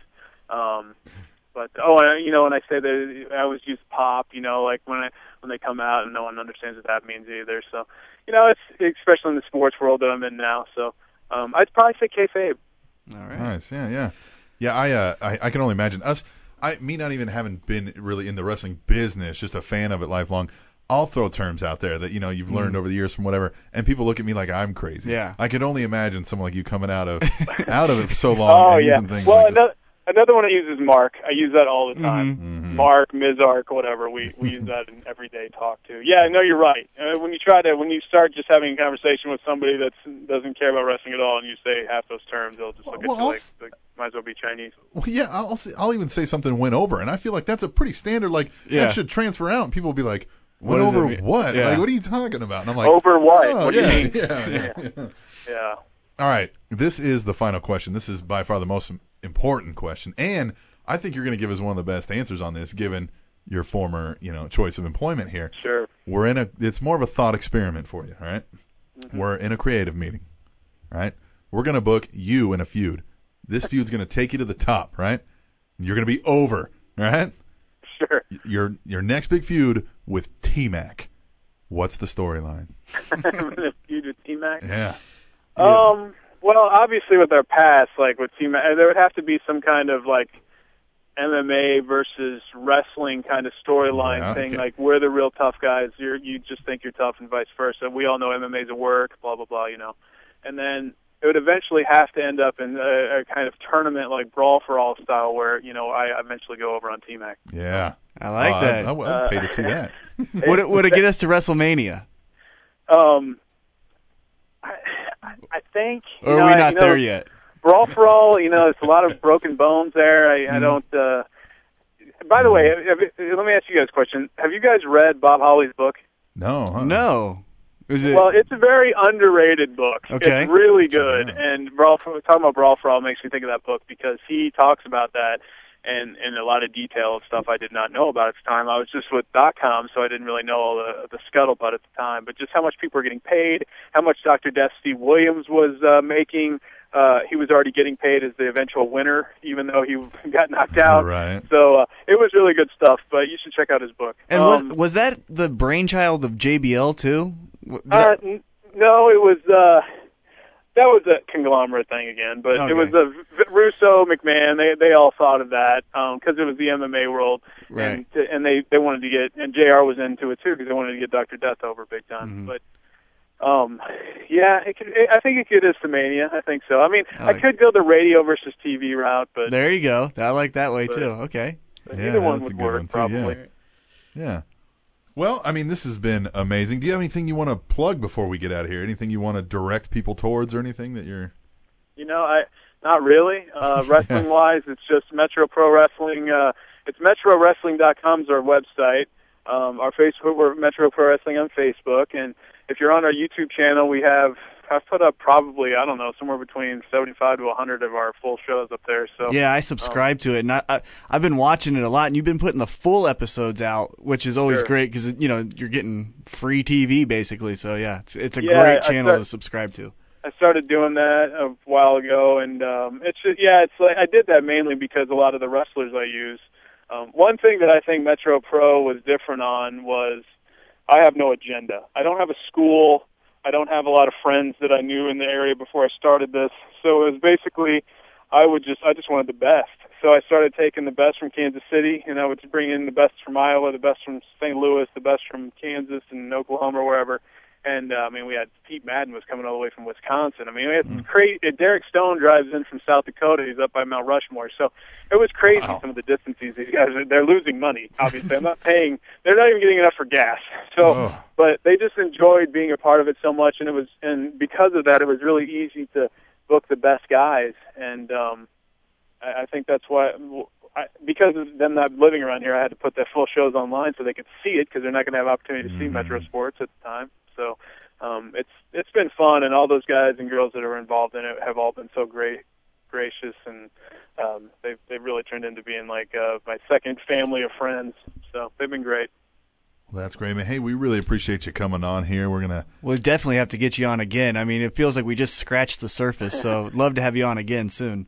Yeah, we'll have to go over what it's like to run an independent promotion because that's a whole story in and of itself. Definitely. Oh yeah, absolutely. Yeah, no, we'll set that up for some time Hey, down guys. the road. Well, Thanks thanks for for having coming me on, on, guys. man. Thanks, Yeah. I appreciate it. Thank you. All right, that was Chris Goff, owner of Metro Pro Wrestling. God, another awesome interview. Yeah, you know, we're hitting home runs with these interviews. I mean, it's not really us, but... No, it's us. But, man, they're giving us some great information. The chemistry works so There you great go, amongst all parties, is what it is. But stick with us. We're going to get into the email inbox when we come back. Yes, can't wait for that. My favorite part of the show. Yeah, on the Spanish Announce Table Trending Topics Network, TrendingTopicsNetwork.com. What's up? It is Heavy Set, and I'm here to tell you about Kayfabe Sports Radio, the home of the Ohio Indie Report and NFL Easy Picks. On the Ohio Indie Report, I break down what's going on in the Cleveland scene of independent wrestling, from AIW to Prime Wrestling, and some of the little organizations in between that I can attend. And if you also like NFL football, be sure to check out NFL Easy Picks, hosted by myself and my good friend Joe Bennett, as we break down and talk about what is going on in football, and we make our picks on the coming week's games. And all this can be found at www.kfabesports.com. You can also find us on iTunes by searching Kayfabe Sports Radio. And while you're at kfabesports.com, be sure to check out the links for Kayfabe Sports Radio, Ohio Indie Report, and NFL Easy Picks on Facebook and Twitter. So for now, be sure to check out the Ohio Indie Report and NFL Easy Picks on Kayfabe Sports Radio, where it's all a work.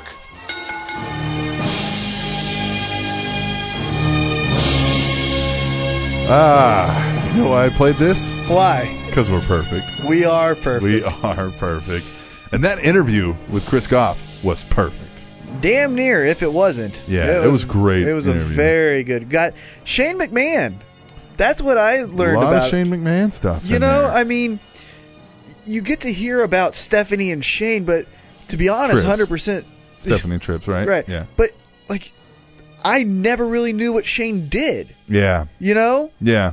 And so, that's true. You got a little more info on the back of the house stuff with Shane McMahon. Back, it was a few years ago, but still, like, what he did, how positive he was, that was great to hear. I still got to think, if we've got some younger listeners, they don't really know about Shane McMahon. Yeah. They might have heard of his name and been like, yeah, I heard of that guy before. Right. Yeah. Shane McMahon? Mm-hmm. Big deal. Yeah, it was a great interview. Chris Goff. You know what else was a big deal? Nice to share his time with us. Yes. Another big deal was a lot of news sites, and we kind of touched on this last week. A lot of wrestling news sites posted our Dolph Ziggler interview. Thank you so much, too. To those people that posted our interview, we thank you so much because it got a lot of new ears to our show. We were over 300 downloads when normally we were hovering around the 100 mark. Right. So that helped a lot. And since the last episode was near 200, if not over 200, I haven't checked. So we definitely picked up some listeners from that. And thank you again. Hopefully you like what we're doing. I know allwrestling.com picked it up. Yes. A couple other ones. This guy specifically here of WrestlingInc.com. Yes, thank you. So check them out because they're great. They claim to be the largest independently owned wrestling website in the world. Well, good. WrestlingInc.com. They do good stuff. I have, once they picked us up, I'll be honest, I didn't check them out, but once I did see that our story was on there, I started visiting them a little bit more, and I like them. They post good articles and got some good content, good layout of their site, too. I like that. Wrestling Inc., so WrestlingInc.com, Facebook.com/Wrestling Inc., Mm-hmm. Twitter, Wrestling Inc. Go check them out. And once again, guys, if you're listening over there at Wrestling Inc., thanks so much for posting that on there. That really means a lot to us. Yeah, it helps us out a lot. But we got some emails. Yes, we got our contributors, Cataclysmic and Mop Jockey. Right. Steady. What? We got an email. What, they did one together? Nope. Who screwed us? We got a no-show. We got a no-show? From the Mop Jockey. Mop Jockey. No email. Mop Jockey. Right when we were going to add you to the Legion of Doom of being the contributors to the Road Warriors. Mop Jockey. You failed. But Cataclysmic, thank you. I wonder, we've had a couple episodes where we were on Wednesday. We were running late. No. I wonder if, not the last one, though, and he sent us an email. Yeah, come on. Mop Jockey, man. Mop. What are you doing, Mop? What are you doing? Mop. You can't have anything else more important in your life than our podcast. I mean, come on. True. Come on. True. Preach. So we got an email. And to all the other listeners, please send us an email. You know what? For our first-time listeners, we're not even asking $1. For our first-time listeners... We're not? No. You know what? We're giving them a freebie.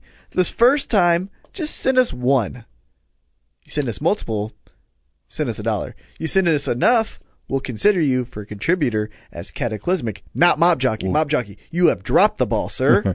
You're gonna get the Dolph Ziggler treatment now. We're burying you on the kickoff show. Yeah, you're getting kickoff show, and you got to pitch WWE merchandise. Mop Jockey, please come back. Yeah, please. We like you a lot. So Cataclysmic. I think you're great. The guy who felt like contributing this week. Thank you again. Says, hey, yo. Hey, yo. He says, you want questions? I got a question. I want one. He actually has two. Yes. Did I just put up with the Bryan/Authority storyline... ... for nothing? It looks like it's going to be Big Show feuding with Orton while Bryan and Punk feud with the Wyatts. This whole dumb storyline was about Bryan trying to fight them and reclaim the WWE Championship. But now, what the hell was the point if Bryan doesn't win the title at the end? I think it's last-minute writing because I seriously think Bryan is hurt. Remember, yeah, I mean, he was doing the... I would hope that's what happened here. Because people might forget... You know, he was doing all those gauntlet matches, night in, night out. He was doing Raw and SmackDown while Cena was gone. He was doing 2 to 3 matches a night. Eventually, your body's got to break down. And he's 5'8", 195 pounds, 210 at the most. I mean, that body can't handle all of that every night. Eventually, you need some rest. I think he's either hurt or they're a little irritated with, like we said last week. It looked cartoonish that he was running around just chanting yes. So maybe retool it. You know, he did the thing to Shawn Michaels. Yeah. You know? Yeah, maybe we'll get a little thing with edge. them. Maybe get some edge to it. Not the wrestler edge, but like a little edge to his character. Every time you say them, be like, Edge is going to come back? Right, yeah. I hope so. But no, I think maybe we get either some feistiness, some edge to his character, or he's hurt and then we got to retool. Yeah, I kind of agree with all that. So, I don't know. I don't know. We'll just move on to his next question. He says, also, was I the only person that hinted the beginning of the Shield's eventual breakup? I think maybe he's asking if he's the only person that saw them hinting at the... He says, am I the only person that hinted at the beginning of the... Anyway, when Ambrose said he was the only champ left in the Shield and he was the baddest person in the company, both Reigns and Rollins were glaring holes in him. Let me know what you guys think. Thanks again for the audio whoop-ass. Kata! Out. Yeah, I think it's, again, my storyline writing, because I think I'm the best. I still say the ultimate end story for the Shield is a feud with the Wyatts. Yeah. 3-on-3.